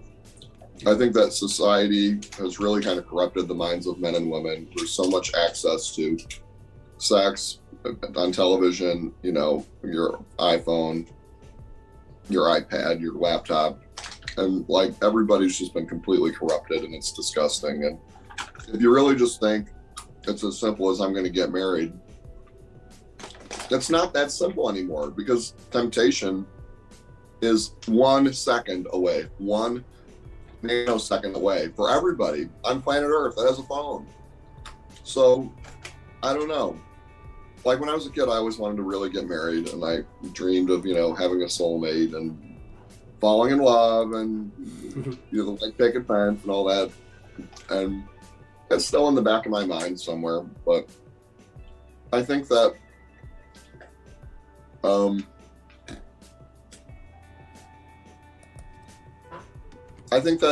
that if you don't want to get married, I don't think that you're destroying society. I don't have like that Jordan Peterson view that like you have to get married, you have to control the woman, you have to have kids. Like, no, I don't think you have to do that. You have to. It's the 2020s, man. Things are so different. Like, I don't think it's wrong. I don't think it's wrong to have a relationship with somebody that you're in love with and have sex with them. I don't think that that's wrong. And so I think that if you would rather have a relationship than get married, I mean, look at what the government has done to destroy this beautiful idea of marriage. Marriage is like the most beautiful, wonderful, holy thing you could even think of. Look how it's been trampled on with all of these laws, rules, and regulations that make it so weird. Why would you ever want to do it? I mean, it's restricting to men and women. Even if it is a perfect marriage, look at how much the government benefits off of your love, your undying love, you know. And they try to make it seem like the government or like you, the person has all these advantages because you're married, but your rights and your responsibilities under the law change a lot. So if you don't want to get married because the government is so invasive and because the culture of sex has gotten it's been so mishandled by everybody, the government, the church, the common man, it has just been totally destroyed. Like people are confused and they're lost. And I think it's a gamble to get married now. I don't think it used to be as much of a gamble. Yeah. I think it's a roll of the dice. And I think that there used to be a lot of dignity in getting married. People don't even give you that dignity. They don't even care if you get married. So, to me, the point is make your relationships holy if you can. Make sure there's a spiritual connection. Make sure there's a true connection. I don't think that people should be out there. And I do consider myself to be a Christian, by the way, for anybody out there that's wondering. I consider myself to be a Christian. Prove it. I can prove it in a million ways. You don't have to prove it by reciting this and this. Yeah, you want me to say the Lord's Prayer? I got 5 Bibles on my bookshelf. I'll show you. You can see them all. Get your magnifying glass. So, but man, that would really be something. I can't believe anybody would say that they identify as a Christian and it wouldn't be. I mean, I think what a lot of people don't get is being a Christian is really simple. For me, faith is really simple. I confess my sins to Jesus on a regular basis. Does that make me a Christian? Does there need to be anything more to it than that? I think that's pretty much it. So now there's a lot, I do a lot more of that goes with Christianity too. And we've talked about this, there's weird problems in the Christian culture. That's why, a lot of my friends that are way more devout Christians than me stopped going to church. And they're the most churchy people. Like they're churchy. And I know that, there's nothing wrong with being churchy. I've been churchy in my life. I went through a churchy phase. But it's not who I am right now. I've definitely had a lot of inner dialogue, a lot of philosophical questions that I've asked myself as a young man in this strange age. I've had all of the dilemmas that everybody has. But I work very hard on that. One of the things that I've done to get to this point, I ask a lot of questions to the divine, to God, about what is right and wrong as far as love and sex. And I don't know, I get, in my prayers and my meditations, I get answers back that would probably be considered more like liberal to as far as like Christians and churches go. But when I truly pray on it, I don't get the marriage only back. And maybe you do in your prayers. I think that a lot of our ideas of marriage have been put into us by society, have been put into us by churches for the wrong reasons. What is marriage really? It's a commitment. It's a divine and holy commitment to another person to be their life partner. Yep. Period. So if I found the right person that was my life partner, that I had a very deep spiritual connection with, I'd get a church wedding. Absolutely. And it's possible I'd get regular married too, by the way. I never say never. But at this stage, I never say never. But at this stage in my life, being who I am in this crazy world, knowing what I want to accomplish, my goals are like that of an artist, not that of a provider. And by the way, I value what I do as an artist. I don't think you have to pay a ton of taxes. You should definitely pay, according to the law, your taxes. But I don't think that you have to, work a regular job. Right. What I'm trying to say is, I don't think you have to be a part of the socially conditioned narrative of I have a job and a family and I follow all these rules all the time. There's a lot of ways that somebody can contribute. My contribution to the world when I die will probably be mostly through my art. I'm okay with that. And like, I don't know, I'm sure you've got questions for me at this point. I mean, you probably don't have anybody next to the Well, yeah, we disagree on some stuff. We're not going to turn this into a debate, but I like that premise of government marriage, because to me, like, marriage is a vow between, and you were even saying this, like, it's a man and a woman committing to each other. They're making an oath. They're making a pact. Like, it's a spiritual bonding of two souls together for life, like till death do you part. Absolutely. And the fact that, like, the government gives you a piece of paper that says you're now married, like, okay, like, I'll go through those motions. You can get the tax breaks or whatever. But, like, government has, like, totally corrupted and inverted and watered down what marriage actually is, And that's a big reason why MGTOW is a thing and is becoming more and more prevalent, is because of, like, the unfairness of all the laws and all of the legality involved in a marriage. Like, two people get married, one person decides they don't want to be anymore, and so they use the laws to screw over the other person, run away with their wealth or whatever, insert corrupt reality of that here. But it's like, that's not actually marriage. That's just like these weird government contracts that people are reneging on and taking advantage of loopholes and getting, like, manipulating and cheating the other person. Like, marriage, like, that word, that concept is an oath. It's a vow. It's a vow. It's loyalty, which is something it's one of my pillars. It's like what I like to talk about. Like, and that's a big thing that's lacking in our society, is like people holding true to their oaths and fulfilling their contracts. And like, if you promise someone to do something, like, you do it. And that's kind of like what has made Western civilization so great over the years, is like, if I make a vow, I'm going to carry it out. I'm going to fulfill my contract. I'm going to fulfill my oaths. And now it's like, I feel like a lot of the breakdown of our quote unquote civilization or society that we're seeing is just that. Like, people just being like, I don't feel like it anymore, so I'm not going to do that. It would save me money if I just, like, broke this contract right now, so I'm going to find a loophole and get out of it.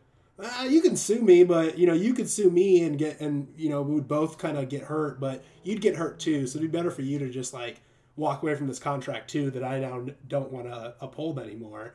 And that mentality of, like, not actually thinking that these things matter, these, like, relationships between people, these pledges, these oaths, these vows we make between people, is really causing, like, a bigger picture breakdown of, like, our whole civilization. And I think MGTOW, like, there's truth to it. There's reasons why people are doing this. Like, smart, intelligent, capable people are doing that. And it's like, I get that and I sympathize with it because people are becoming so flippant, I guess, or so relaxed with their contracts and with their oaths. Like, people are making vows of marriage and then 10 years later deciding, like, you know what? Nah. Yeah. And then one person gets screwed or both people get screwed over, Like, it really is a problem. And so for me, like, marriage isn't actually really about that. That's just, like, these weird government contracts and stuff that happens. Really, to me, marriage is like two people making an actual soul-to-soul vow to one another to, like, be there and be fighting with and alongside each other forever.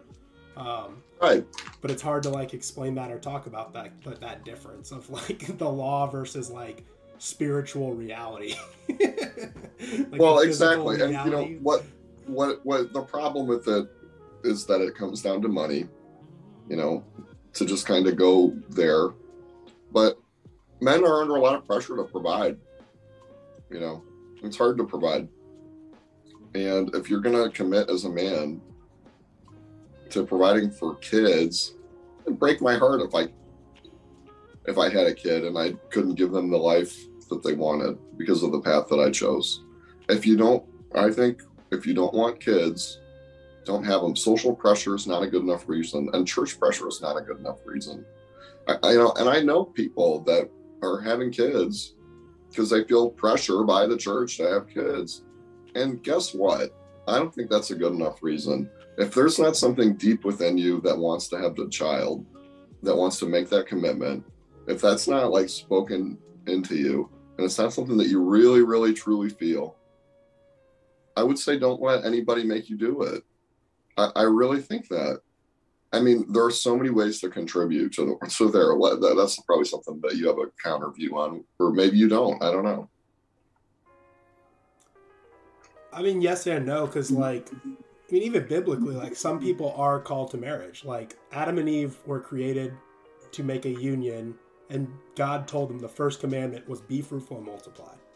Like that's pretty powerful. That seems important, right? If the first thing that God does is create a man and a woman, and then tells them like you are going to be bound together forever, and the first task I have for you is to have children. Seems important. Seems like God wants us to do that. But also, like, Jesus wasn't married, Jesus didn't have children. Paul wasn't married, Paul didn't have children. You know, John of Patmos was not married, did not have children. Like, three of the most significant authors, I mean, of the New Testament, and like so crucial to our understanding and our current relationship in the New Testament. The writings that we now use to actually connect us to God, to tap into God's logos, were three people that God specifically designed not to be married and not to have children. So like obviously like there is some people that are called to marriage and they're called to have children, and some people that are not, because actually that would probably get in the way. Like God actually probably has a mission and a purpose for them, where if they had a wife or if they had children with that wife, it would hold them back. It wouldn't give them the freedom to go accomplish the goals and the tasks that like God has for them. But I think most people like are. I think most people are, and that's why you see that. Like, what's the percentage breakdown? I don't know. Is it like 98? But just the fact that we're here is that. I mean, your parents and their parents and their parents and their parents and their, like all of those people in a chain of succession, all they might have got married, but they made a union and at least they had kids together, you know. So I'd say like most people do that, and most people are called to do that, but definitely not everyone. And I don't think it's 1%. I think there's a good amount of people that are just, for whatever reason, God has other plans for them. That is not settle down with a woman and have children, have a bunch of children. So like I agree with you on that. Like I just think like if you're not called to it, like you shouldn't be pressured into it. Your church, your community, like should not be pressuring you into doing something that like God does not intend for you to do, you know? If God's not opening us a door for you and people are saying, go through that door anyways, like what are you, at the end of the day, what are you going to pick? Are you going to try to force your way through that door because of social pressure? Or are you going to like trust God and be like, you know what? I'm supposed to be going through this other door over here on the other side of the building. So yeah, I mean, I guess that's my hard hitting question. It's like, do you believe that people are getting pressured to get married and have kids by the church? And sometimes they are only because of that. And is that good? No, I mean, my take would be whatever God wants for you is what's good, you know. And if you're seeking selfishly to do what you want to do, even though clearly God does not want you to do that, you know, like, I don't know, like Paul might have wanted to like have a wife and have a family and have a legacy and, you know, be rich and successful and, you know, but God had other plans for him, like radically different plans for him. And Paul answered that call, you know. He probably could have fought against it and suffered miserably. And I think a lot of people do that. Like maybe God does need them to be single for some reason, and instead they selfishly, for their own reason or to appease others, they like settle down with someone they're not supposed to be with and they have children. And like that's going to cause problems. That's going to cause mistakes. Or the flip side, like, you know, someone who is supposed to marry someone and have children and be a good father and like, you know, raise children and make them good people and put them out into the world to be great people, you know, like being a disciple maker of those disciples. What if he just like instead selfishly wants to be rich and famous, and he goes and he's single and he just goes and does some career path to make a bunch of money and be rich and famous? Like that's going to cause problems for him. That's going to cause him pain and suffering, because either way, what you're doing is you're rejecting God's plan for you, and you're doing what you think is best, what you want. And yeah, I just think people are genuinely called for different things. I mean, there's people that get married, they love their person, they get a marriage vow. Oops, I can't have kids. One of us is infertile. You know, I mean, I think that's very clearly like God closing a door for you. Maybe it's a different door of adoption, or you becoming a foster parent or something like that. But that's like undoubtedly like, yeah, you two maybe you needed to get married, but God did not want you to have children of your own, at least, you know? Yeah.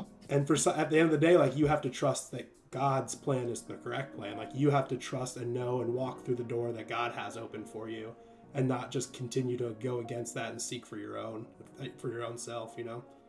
Well, I think that God definitely does have plans for us, definitely. But I think that free will is a component. I think we're loved deeply by, I think that we're loved deeply by God. And I think God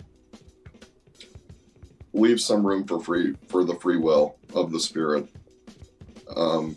And God can call us to things, but we can call ourselves to causes and people and things that we think are important. It doesn't have to be making a bunch of money. Yeah. It could be a lot of different reasons. Or it could be like, well, but what I'm saying is, we're all souls. We were all created lovingly by God, and we're all here on this crazy planet. And, because we all have some of that God within us, if we feel called to do something from ourselves, not from God, but from within ourselves, I think that can be honored. I think that there's divinity with all of us. We're capable of making plans ourselves that can serve the world. We're capable of it. God probably has plans for everybody too, but we all develop and we grow in different ways. We go on different paths, and I'm sure that there have been many people whose lives took different directions than what God planned, that it turned out in a very beautiful way, just because of somebody's own free will, because they wanted to do something good. So I would say I honor the divinity in all of us. And I guess that might be a concept. I don't think it gets enough attention in Christianity, but we all have a piece of that divinity within us. I believe that. What do you think about that? Well, yeah, I mean, that's culturally, people don't like that, right? But that's so true. It's like biblically true. I mean, all the evil that happens, God allows that evil to happen to bring about something good in the end, right? So like the story of Joseph, where like his brothers like sell him into slavery in Egypt, and his life gets horrible and all this bad stuff happens, but eventually this and this and this happen, which leads to an amazing end result, and it's like the whole thing was like God's plan. Even though those people actually did have free will to do it, God kind of used all this free will happening, these people's free choices, and he used like their evil intentions to, in the end, bring about something good. The same thing with Jesus. Like, Satan was allowed to inflict how much pain on Jesus and torture him and humiliate him and literally kill him and crucify him. And like all of that happened to bring about something great, which was like the resurrection, which was like the atonement for our sins, which was like the ability for us now to inwardly connect to him spiritually. So like all that evil was like allowed to happen, and people's free will was like involved in that. Like all these people at that time like made these decisions on their own, and God used that evil and used that evil intention and used all of their like selfish desires and wishes and intents to bring about like the greatest thing ever, right? It's like I totally agree, but it's just like, and I agree with you too, like that like Christians, it's like people don't want that. People don't want to believe that like God would just allow evil to happen, but like look around you, look around at all the evil stuff happening. Like there's actually some comfort and some reassurance in the fact that like there's a meaning and purpose to all this, and that in the end it's going to be good, even though temporarily it might not be. It might not be what you want or what's good for you, or it might be painful or discomfortable or whatever. Which we're kind of talking about. Actually, I have a lot of these questions lined up for you. One of the questions I had for you was, how much control do you have over your life? That's a great question. I think we have some control, but it's not 100%. Much of what happens to us is divinely planned. There's no question about that. What is the percentage? I don't know. I really don't know. Is it 10% free will? It feels like it's got to be It's got to be a percentage. Yeah.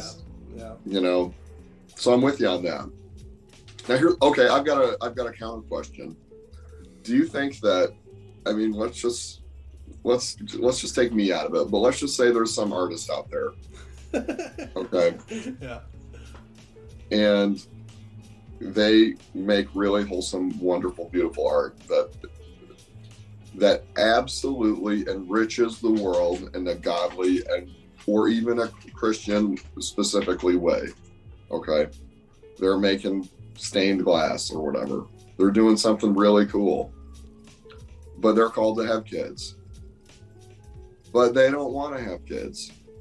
And so they go out and they make even more stained, beautiful glass, and it goes in a bunch of churches, and it's around the world, and it really increases the love energy of the planet. Is that wrong? I mean, I'm not the person that has the right to say if it's wrong or right? Like I don't have that authority to make that judgment. Well, it's just a hypothetical question. You can say it hypothetically. Right, but like, I just think again, like, no matter what, like, if you're rejecting your true call, like if the Holy Spirit really is like telling you, like, here's this woman, clearly, like, you are supposed to be with her, clearly you guys are supposed to have children and have a little homestead and, have some children and carry on your family name. Like, if the Holy Spirit is truly just authentically pulling you in that direction, but like your mind, your thoughts, your selfish like ego is pulling you out for whatever selfish reason. Well, what if it's your soul? What if it's not your ego? What if it's your own divine will to pursue a divine alternative? Well, right. So that's basically like, are you rejecting the calling of the Holy Spirit? Like, if the Holy Spirit's convicting you, are you opposing that? If the Holy Spirit's pulling you in some way, are you going in the other direction? I think it's how long is chaos and suffering, and it might even in the end lead you to like damnation if you just keep continuing on to that without any like kind of repentance or turning away from it. But like in that scenario, but in that scenario, like, I mean, you could either way, like that person, if he goes on to make all this amazing art, if that's something that's bringing God glory, if that's something that's helping God build his kingdom, and like it does just everything feels so right, then that was what that person was called to do. God was calling that person for a life of singleness to make something good, true, and beautiful and put it out in the world. And do you think it's possible that they have a choice and that it isn't one way or the other, that they could be called to have kids, but they actually have a choice? Like there's an out in the contract, like in case you really want to do this, like maybe that would be okay. Sure. I mean, I just think everything's just so different and situational, and like, I don't know. It's hard to make like a hypothetical, because in the end of the day, like, I think it just really comes down to like, are you rejecting God, or are you rebelling against God and his plan for you and his intentions for you and the path he has for you? Making it or are so you much following of that? And I think some people, if you're just truly following that, some people like are going to be led to a direction like to make beautiful stained glass for churches, and some people are going to be led in any other different way, to have a family or not, or to be married or not. Like, I just think at the end of the day, it really just comes down to like each individual person has to accept and trust the Spirit and like the way it's convicting you and the way it's leading you. And I think if you're just rebelling against that, that's what ends up causing you pain and suffering and potentially eternal damnation. And I just think people are called to do different things. Like that, in that scenario, that guy, like, his mind might be telling him, and his people, like his peers and his community might be telling him, like, oh, just marry Tina and have kids, dude. It's so obvious. It's so clear. Like, that's what God wants you to do. But if that guy, like, literally, if the Holy Spirit inside of him is pulling him to not do that and to go make stained glass, then that was the right choice. So I don't think, like, the end result necessarily matters. It's really just, like, for you, are you following the Spirit or are you rebelling against it? And I think when you rebel against it, that's just what causes problems. And again, like if if God actually wanted that person to make stained glass, he needed a stained glass maker, There's an emptiness in the market. There's a void in the market. There's a lack of supply in the market. And God is trying to fill that, the invisible hand of God is trying to fill that demand with that supply of that man's beautiful stained glass. And he instead is like, you know what? I want to have children. I don't want to do that. That's stupid. What I want to do is have kids because I selfishly want to carry on my family name. Then that would be him rebelling against the Holy Spirit, So I think like the situation almost doesn't really matter and the outcome almost doesn't really matter. It's really just in that moment for each individual person, like, are you in rebellion against God or are you like answering his call and following and going where the Spirit is leading you? And I just think it can take any one of us in any different directions. Yeah. So that's my take. Well, I appreciate your point of view on that. I mean, I think it's a little bit black and white. It's a little bit black and white for my taste. But yeah. I don't know. Like, is it really that black and white? Are you automatically doing with the Holy Spirit or rebelling automatically? I mean, I don't know. I like to think that the divinity of our own individual souls and our good intentions are noticed by God for sure. If they're good, if they're not good intentions, I don't think that God's going to honor our bad intentions or our intentions that aren't totally divine or pure. But I think that there's some free will for people that want to do good in another way. Yeah, I think it's undeniable that there is free will involved in our lives, and there's also like a predetermined destiny involved in our lives. And like you were saying earlier, like, I don't know what the percentage is. I can't explain it. I can't write a thesis on this. I just like, when I read the Bible, when I live my life, when I pray, like, it's so clear to me that like we do have free will and we also at the same time. I don't know how to explain it, and I don't need to. I just kind of know it's true, So do you think that everybody only has one destiny? I mean, yeah. Like you're destined to go somewhere, right? Like, it has to happen, right? I don't think you could live Okay, well, I mean, eventually you're going to die, and what'll happen will happen when you die, but... Well, like, your life is going to start, and it's going to finish, and it's going to be like a linear projection of different chaotic random events from that start into that finish. But, like, there's a destiny. Like, there's a pre-written destiny for you. It's also, like, I do think it's, like, genuinely this weird, conflicting, doesn't really make logical sense to our fallen, flawed human brains of, like, how we actually also do have free will. Like, you can also, like, I don't know if you could change the ultimate destiny that is, like, on and in and for your life, but, like, you can change the route, If it's point A and point B, it might not be a straight line. You might be able to alter it and make it a zigzag, but you're still going to end up at point B somehow in some way. I don't know. That's a question I do not know the answer to. Yeah, I absolutely don't know. Anyone does. I think if someone does say they do know, I think you might not want to trust that person, Yeah, anybody that says like they've got it all figured out, and that's just it. And that's why podcasts like this are fun, because it's fun to talk about this stuff. Yeah, definitely. Well, yeah, we got. Do you want to do the exit enter one more time? So we kick sure. This again. Starting a new little chat room here. Again. Got to figure this out. I'm not paying Skype. I am not giving Skype my money, but I will figure out the cheat code to not do this in the future. Because this is annoying. But thank y'all for tuning in. Thank y'all for putting up with me.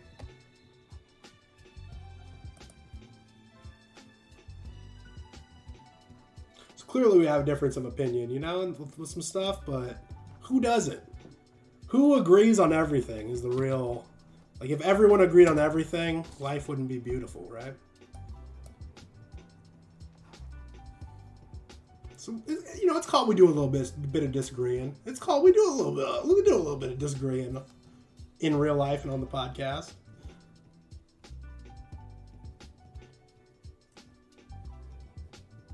And I'm totally fine disagreeing with people. As long as it's coming from a good place and a healthy heart, a genuine curiosity from someone that seems to be genuinely seeking the truth, Who cares if you disagree in the moment?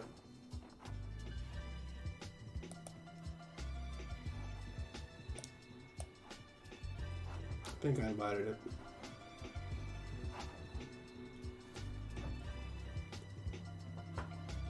It's called We Do a Little Disagreeing.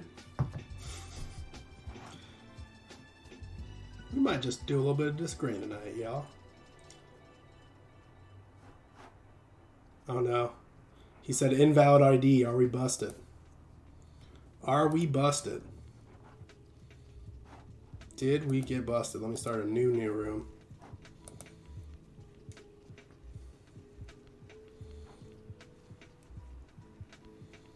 I will make that. We were talking about vows and oaths being important. I will make a vow right here live on my stream in the middle of this podcast. I vow to never give Zoom my money.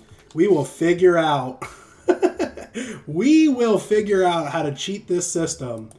And I vow, I promise before all of you and God right now that I will not be giving Zoom my money. We will figure this out.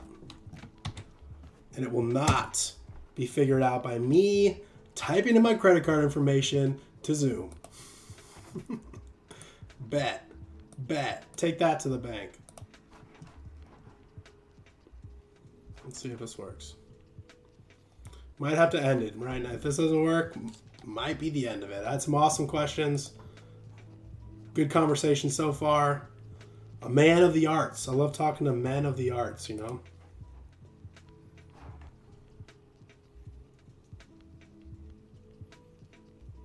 Yeah, we're going to disagree because men disagree. And we don't get emotional about it. We don't get silly about it, right? We don't hate each other over it. We don't end friendships. We don't end the podcast over it, right? We do a little disagreeing and we move on. We respect each other's differences of opinions, right? And not on my podcast live when I'm interviewing them. I'm going to start evangelizing, right? And preaching. All right. We got it? All right. I think we're back in business. Right on. Perfect. It's working again. All good? Yeah, I made it. Speaking of vows and oaths, I made a vow and an oath while we were trying to work that out that I will never give Zoom my money. So, and I'm going to stick to that oath. I was going to ask you, do you think we're living in the best of times or the worst of times? The best of times, definitely. Yeah. Oh, yeah. I think the world has gotten better and better. Really? And Yeah. Absolutely. I really think that. Now, I think that politically we're in some trouble. The USA, you know, the world, we've definitely got our big issues. I'm not saying we're living in heaven on earth. But I think that people have had it better than they've ever had it as far as work to reward ratio, you know, myself included. I think it's a great time to do almost anything you want to do. So I think, I don't know. I think it's God's intention that the earth continue to improve. I could be wrong about that. In a slow way, I think that humanity has become more loving, more compassionate. People have more opportunities. They have more access to food and water. There's less war. I mean, statistically speaking, we're in war right now, but statistically, there's far less death from war and so forth than there was like really ever in history. So I don't know. Provided we don't go into nuclear war, I think that we live in good times. Yeah. Right on. I think that is it a great time for the current Christian outlook of the United States? No, I don't think it's a very good Christian outlook for the United States right now. But that's a different question. Yeah. Yeah, no, just in general, are these times? Yeah. Yeah. And they're all about the 2020s, so I kind of assumed that you would say that. The I best think of it's times, great. yeah. We got the 2020s. We got new music. We got cultural shifts happening that are fun for art. So to me, it's a great time to be alive. But that's my perspective. I like it. I like the positivity and the hopefulness. Yeah. A lot of people are getting wrapped up in the despair and the anger and the fear, you know? Yeah, I try to keep it light and keep it upbeat. I just try to take care of my own little corner of the world. Yeah. I try to be tend to your in own my garden. own. Yeah, and in my own way, I try to be a good person. I try to be nice to the people I talk to. I know that I have some blunt characteristics or whatever, but I really try to just tend my own garden. I'm a very spiritual person. I'm a Christian, and I'm happy waking up every day knowing all of these spiritual truths that we've been blessed with. We have like amazing access to information of divine realms. Like it's quite amazing that we can know so much and we can learn so much on this planet. So yeah, love that. And yeah, Ignoramus is in the chat. He says, "Yo, James Park in the house. What's up, gents?" What's up, man? How you doing? Wait, I didn't get any hateful comments during all my ranting. That's pretty cool. Or maybe I did. You got someone said that's an oversimplification. Okay. When you said when you claimed like I think it was in response to when you said that like Christianity is just confessing your sins to Jesus. I think he was saying that's such an oversimplification. That's the only hate you've gotten so far. Well, it is an oversimplification, but that's deliberate. It's not that it actually has no other angles to it, but like at the end of the day, if you have a personal relationship with Jesus and you confess your sins on a regular basis and you work things out with God, you are a Christian. I believe that, like, if you can't if you're a prisoner of war and you're trapped and all you don't have any scripture, you don't have anything, all you have is your knowledge of Jesus. That's what's so cool about Christianity. I wonder if Christians really get into how cool this is. Like, we came, yeah. we wiped the slate clean with the older books and basically said, look, you can do it all just by knowing Jesus. You don't have to be able to read or write. You don't have to have any clothes. You don't have to have any shoes. You don't have to be able to talk. You can be completely destitute. You can be totally impoverished. You can be the worst sinner ever. You can barely comprehend anything. You're so stupid. That's okay. It is as simple as the relationship with Jesus. So yeah, when I said that so shortly, that was very, very simplified. But what I'm really trying to say is Christianity is so cool because it has made it so simple. And you can be a Christian with very little knowledge and change your life. Yeah. Okay. Well, I mean, who can debate with that? I mean, that is the straight truth. What I think, I agree. Because like, whenever we talk about the gospel or we talk about Jesus, it is by default an oversimplification of it. Like, have you read the Bible? It's very long. It's very complex. There's a lot there. When we preach the gospel, when we talk about the gospel, by default, yes, I am oversimplifying this. Like, that's not a bad thing. So that's why I even said, I'm like, it's not even really hate that you got that, Oh, that's such an oversimplification. Like, yes, fact. On to the next. Yeah. I mean, I like to oversimplify the Bible and the gospel with like 4 things, which is what you're saying too, which is like confessing your sins, which is repent, right? People, that's a magic word, repent. It's a very simple word with a very complex action and philosophy behind it. There's also forgiveness. Same thing. It's like one magic, easy little word that encompasses like this giant, long, complex subject and topic and action. There's also obedience, which is like another thing. How many steps of obedience? What obedience? What are you obeying? And then the fourth would be like faith, like having trust in God. And it's like 4 simple like little pillars, but like each of them are so big and complex that like, yes, you have to simplify it. Otherwise, hey, do you have 8 days to read the Bible with me right now. Or I can summarize it for you right now. I can oversimplify it for you right now so you can understand it, you know? Right. So that's why I said, I was like, I don't even think it's a hate comment. It's just like an observation about what you said, you know? Yeah, I think it's what's so cool about Christianity, really, is that you can get the message across, and it doesn't have to be overwhelming, you know.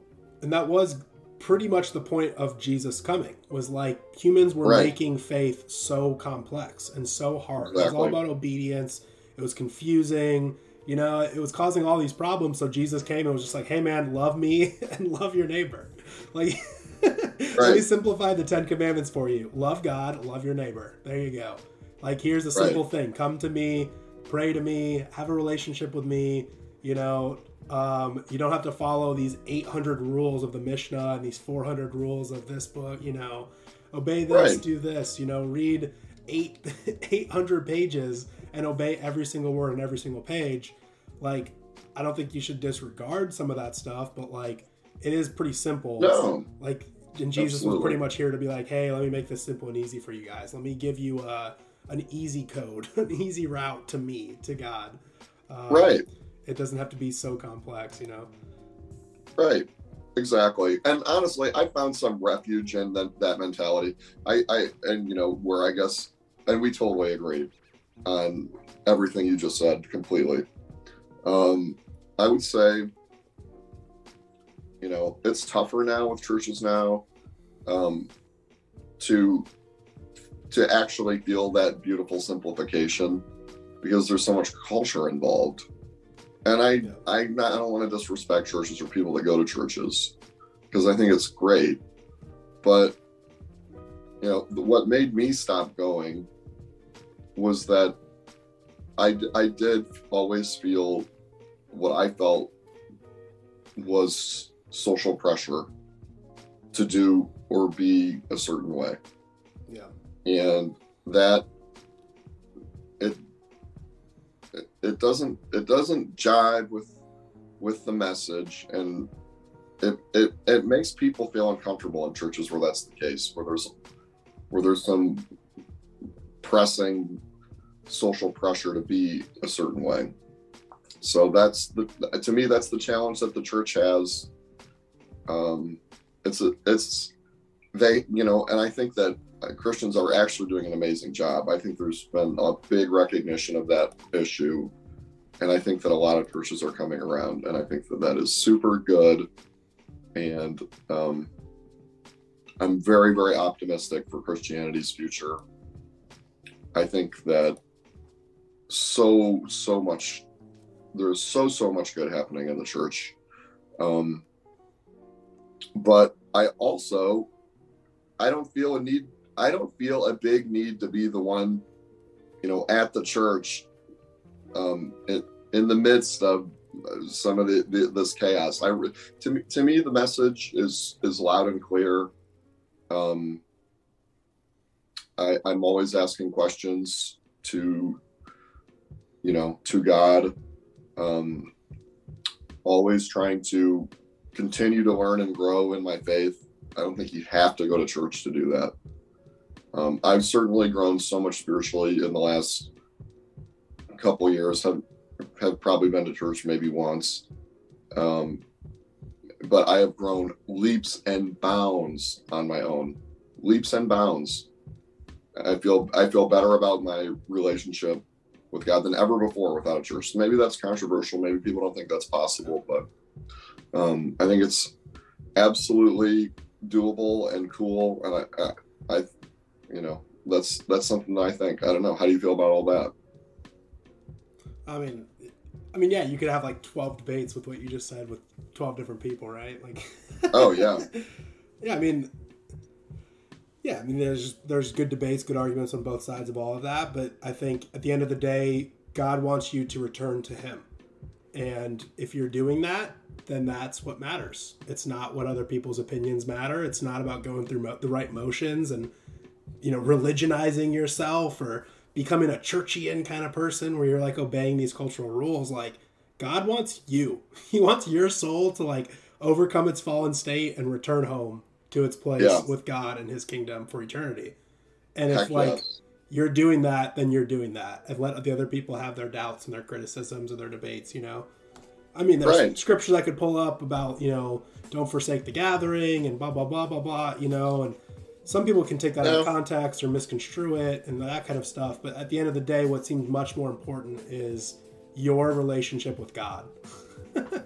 And along the way, there's a lot of different, there's advice that people can give that's actually good and healthy on how to do that. But also, if you're doing that on your own, do that on your own. That's what God wants. That's what you should be doing. Yeah. No, that's a good point. And, I guess we're having this conversation Christian to Christian. I would never, ever discourage people from going to church. Ever. Ever, ever, ever. I think that basically people need to go to church. Even though that is hypocritical. It's completely hypocritical, but I think basically you're going to learn a lot. Regardless of where you end up, and I'm really grateful for the time that I was a regular churchgoer. I'm really, really grateful for it. I mean, you learn a lot. Even if somebody goes and they totally hate it, they will learn something. I guarantee it. Yeah. And I think there is some beauty and power in being around fellow believers, singing the same songs, hearing the same message, fellowshipping, laughing, talking. There is beauty and power in that. Are you going to go to hell if you miss Sunday? No. Are you going to go to hell if you don't take communion this Sunday with your church? No. And I think you're kind of missing the point of Jesus. A lot of his parables actually were kind of him refuting the Pharisees for him doing stuff on the Sabbath, right? We're actually talking about this, ironically, at church on Sunday when I went to church. He was talking about the religiosity and how people become these man-made ideas of faith instead of Jesus is standing there and the Pharisees are telling him to his face, you're not being a good Christian. I'm paraphrasing here. You're not being a good Christian because you and your disciples are working on the Sabbath because you're harvesting grain and eating it. And Jesus is dude, I'm right here. They're with me. I'm condoning this, bro. And it's they just don't get it. It's they've become so stuck in their man-made rules and customs and culture, and they obey their man-made laws, discounting the fact that God is right here, being hey man, it's cool. We're having a good time. Chill, bro. But we get in this religious thing where it's well, God wouldn't want you to do that, when sometimes God is sitting here slapping you in the head I don't care if you do that, or I don't mind if you don't do that. What I want you to do is to be with me, to trust me, to love me, to put your faith in me. It's not about not doing something on a Saturday. So sometimes it can be a little ridiculous. Sometimes it's good for people. For me personally, I really like and appreciate going to church every Sunday because I wasn't raised in a church. Because I spent my whole life literally being a non-believer, hating church, hating God, not being in church. And now that I am found, I really do actually find a lot of love and appreciation by going every week. Do I think if I miss next Sunday I'm going to hell? No. But I just really like that it brings me closer to God. And I appreciate it because I wasn't. But someone, I meet people all the time who are my parents drag me to church every Sunday. They put me in uncomfortable clothes. They made me say these words. They made me do this. Right. I kind of knew who they really were. I really knew that they weren't being very righteous, even though they were forcing me to go through all the motions. And it causes people to lose their faith in God by forcing these rituals and this religion on other people, when in reality someone like you could be you know what, I have a relationship with God, and that's all that matters. And I don't need a building or a body of people to help me with that, And going back to what we were saying earlier, God just calls people to do different things and have different paths. And it's easy for us to point and be you're not doing what I want you to do, you're bad. You're not doing what I think you should do, you're bad. But if God's calling you to do something, you should actually be doing that, regardless of what you're quote unquote supposed to do or what people want you to do. Yeah. And one thing I really want to say is that there's so many things about church culture that is so beautiful, and I wish people would be more open-minded, even if they aren't believers, to just honoring this cool culture of people doing their best. There is much about church culture that is so awesome that it's insanely undescribable. Yeah, music, singing together. I mean, that is like insanely cool that we get regular people singing together. We yeah, hear stories again. That's so important to get them to hear a Bible story or hear a message, to hear it again. Like, humans absolutely need to hear the message again. And all the fellowship, all of the fun times, fundraisers, working as a team, making family friends. It's so special. I would hope that people would try, if somebody was a fresh believer, and what's the old fashioned way to find Jesus these days? Probably on YouTube. I mean, yeah. Really, I mean, on a jail cell floor and on YouTube, scrolling the links, yeah. Right. They finally found the right, channel online on TikTok or whatever. They stumble across my channel, and then they find you never know. If somebody was really getting into the Bible and really becoming a Christian, I would say you try out church just for fun. Even if you're like the most millennial hippie Christian ever, which I guess I am, you should, and I'll own that, but I know who I am. Yeah. Even if you are, I would say, see what the church culture is all about. There'll be some things that make you cry tears of joy because it's so cool. And even if you say, well, I can't handle this, I don't want to do the Bible study, I don't want to do, I don't want to do the same thing every week and listen to the same person read the announcements and have the same coffee hour after. And I don't like that. That's okay. But there's going to be some other things as a new Christian that I think a new Christian would find so touching. Yeah. Yeah. And if you ever want to come to church, if you ever have that feeling, feel free to come with me. I found a nice little church in Franklin, Tennessee, just south of Nashville. It's pretty dope. Where are you going? Pretty dope. It's called Redemption City Church in Franklin. It's okay. Awesome. I think their theology is on it. Everyone there is so nice, like authentically nice, not like weird, fake nice, phony nice. Right. Yeah, everything about it's just been perfect. I mean, I've been kind of church hopping for like the last 2.5, 3 years since I've been since I found Christ, and I just haven't found the right place, and now this is just it. So yeah, if you ever want to, man, feel free to join me. That means a lot, man. It's a lot of work to find a good church, and you actually did it, and I give you a lot of credit for that. And then even that, you might come and just be like, nah, I mean, there's some core principles I just don't really vibe with and agree with, and it's kind of like the bad part and the great part is you can kind of just go down the street and find another church. Sometimes that's bad because then it makes people not actually commit and stay, even though things might get a little tough or a little disagreements here and there with your church. It's so easy for you to be like, okay, I'm leaving. When sometimes you should kind of stick it out and you should kind of try to be the change, the positive change where you are, bloom where you're planted concept. But also if it's just not right, also there's a church down the street and then there's another church on the next block, and there's another church, maybe not everywhere in America, but at least in Tennessee.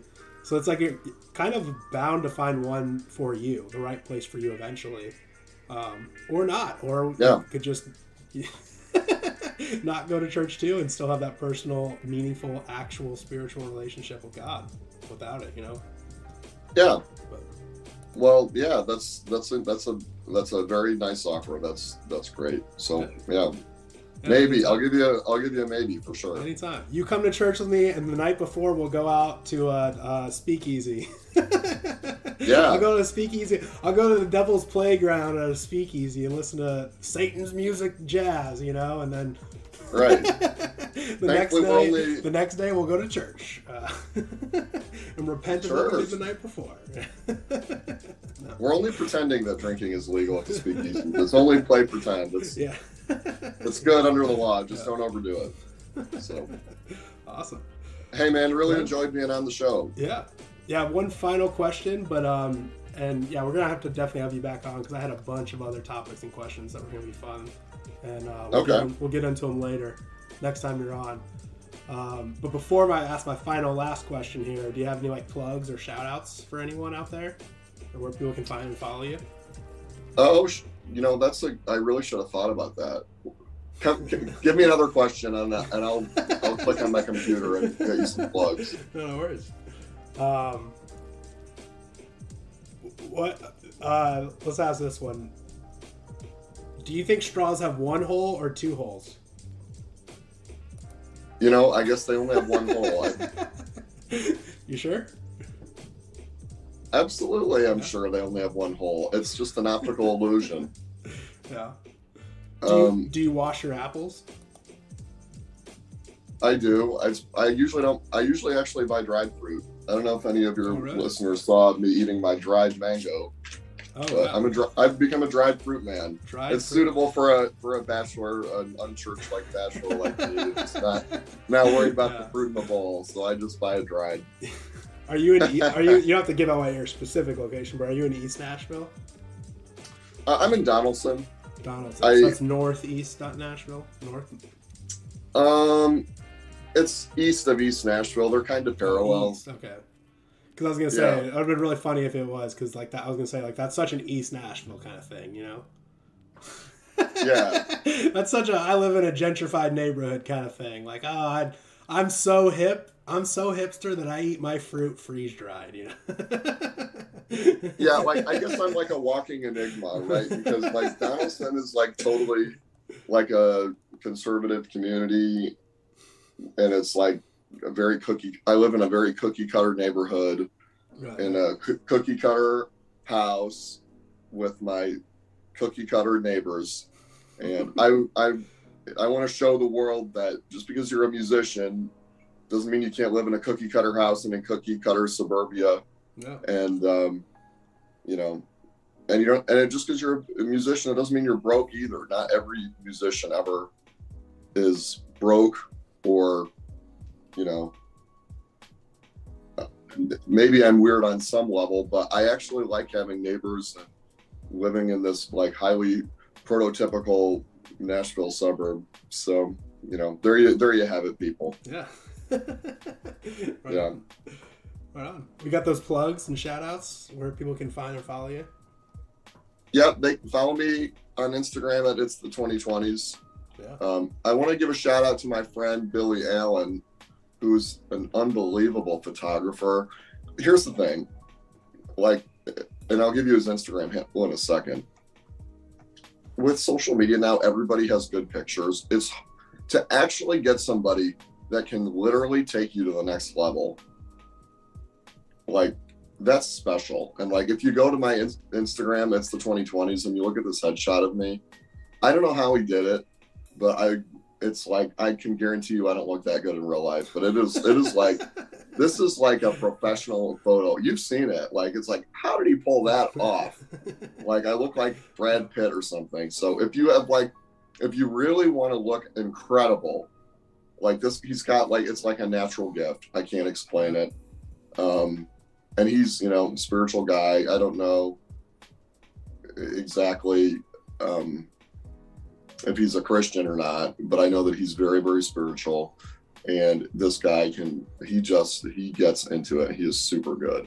So his name is Billy Allen, and his Instagram is Billy Allen, Allen spelled ALLEN _I am.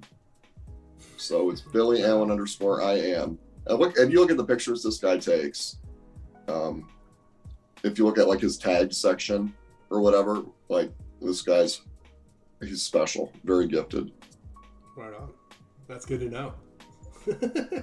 You always got to know like a lawyer, a doctor, and a photographer. Right. Now that we live in like social media land, you actually need to have a photographer. And this guy, he's got it, man. Like, there's so many photographers. How do you actually find one that's like next level? Like, it's a decent question. So, and it's just like finding a church. Like you need somebody to do all the work and actually find somebody great. So, right on. Awesome. Well, my final last question is, did you have fun tonight? absolutely. I love talking about hot button issues, especially with an intelligent, friendly person such as yourself. And it was always nice. I felt very flattered by the interview to just gush about my own me. I don't get to do that ever. So that made me feel great. And, it's great knowing you, man. I think you do a great show. And thank you. I'm glad we met and was glad to be a guest today. Yeah, thank you. Thank you so much for coming on, man. This is great. And we'll have you. All right. Definitely have you back on for sure. Well, thanks, Jonathan. It was a good time.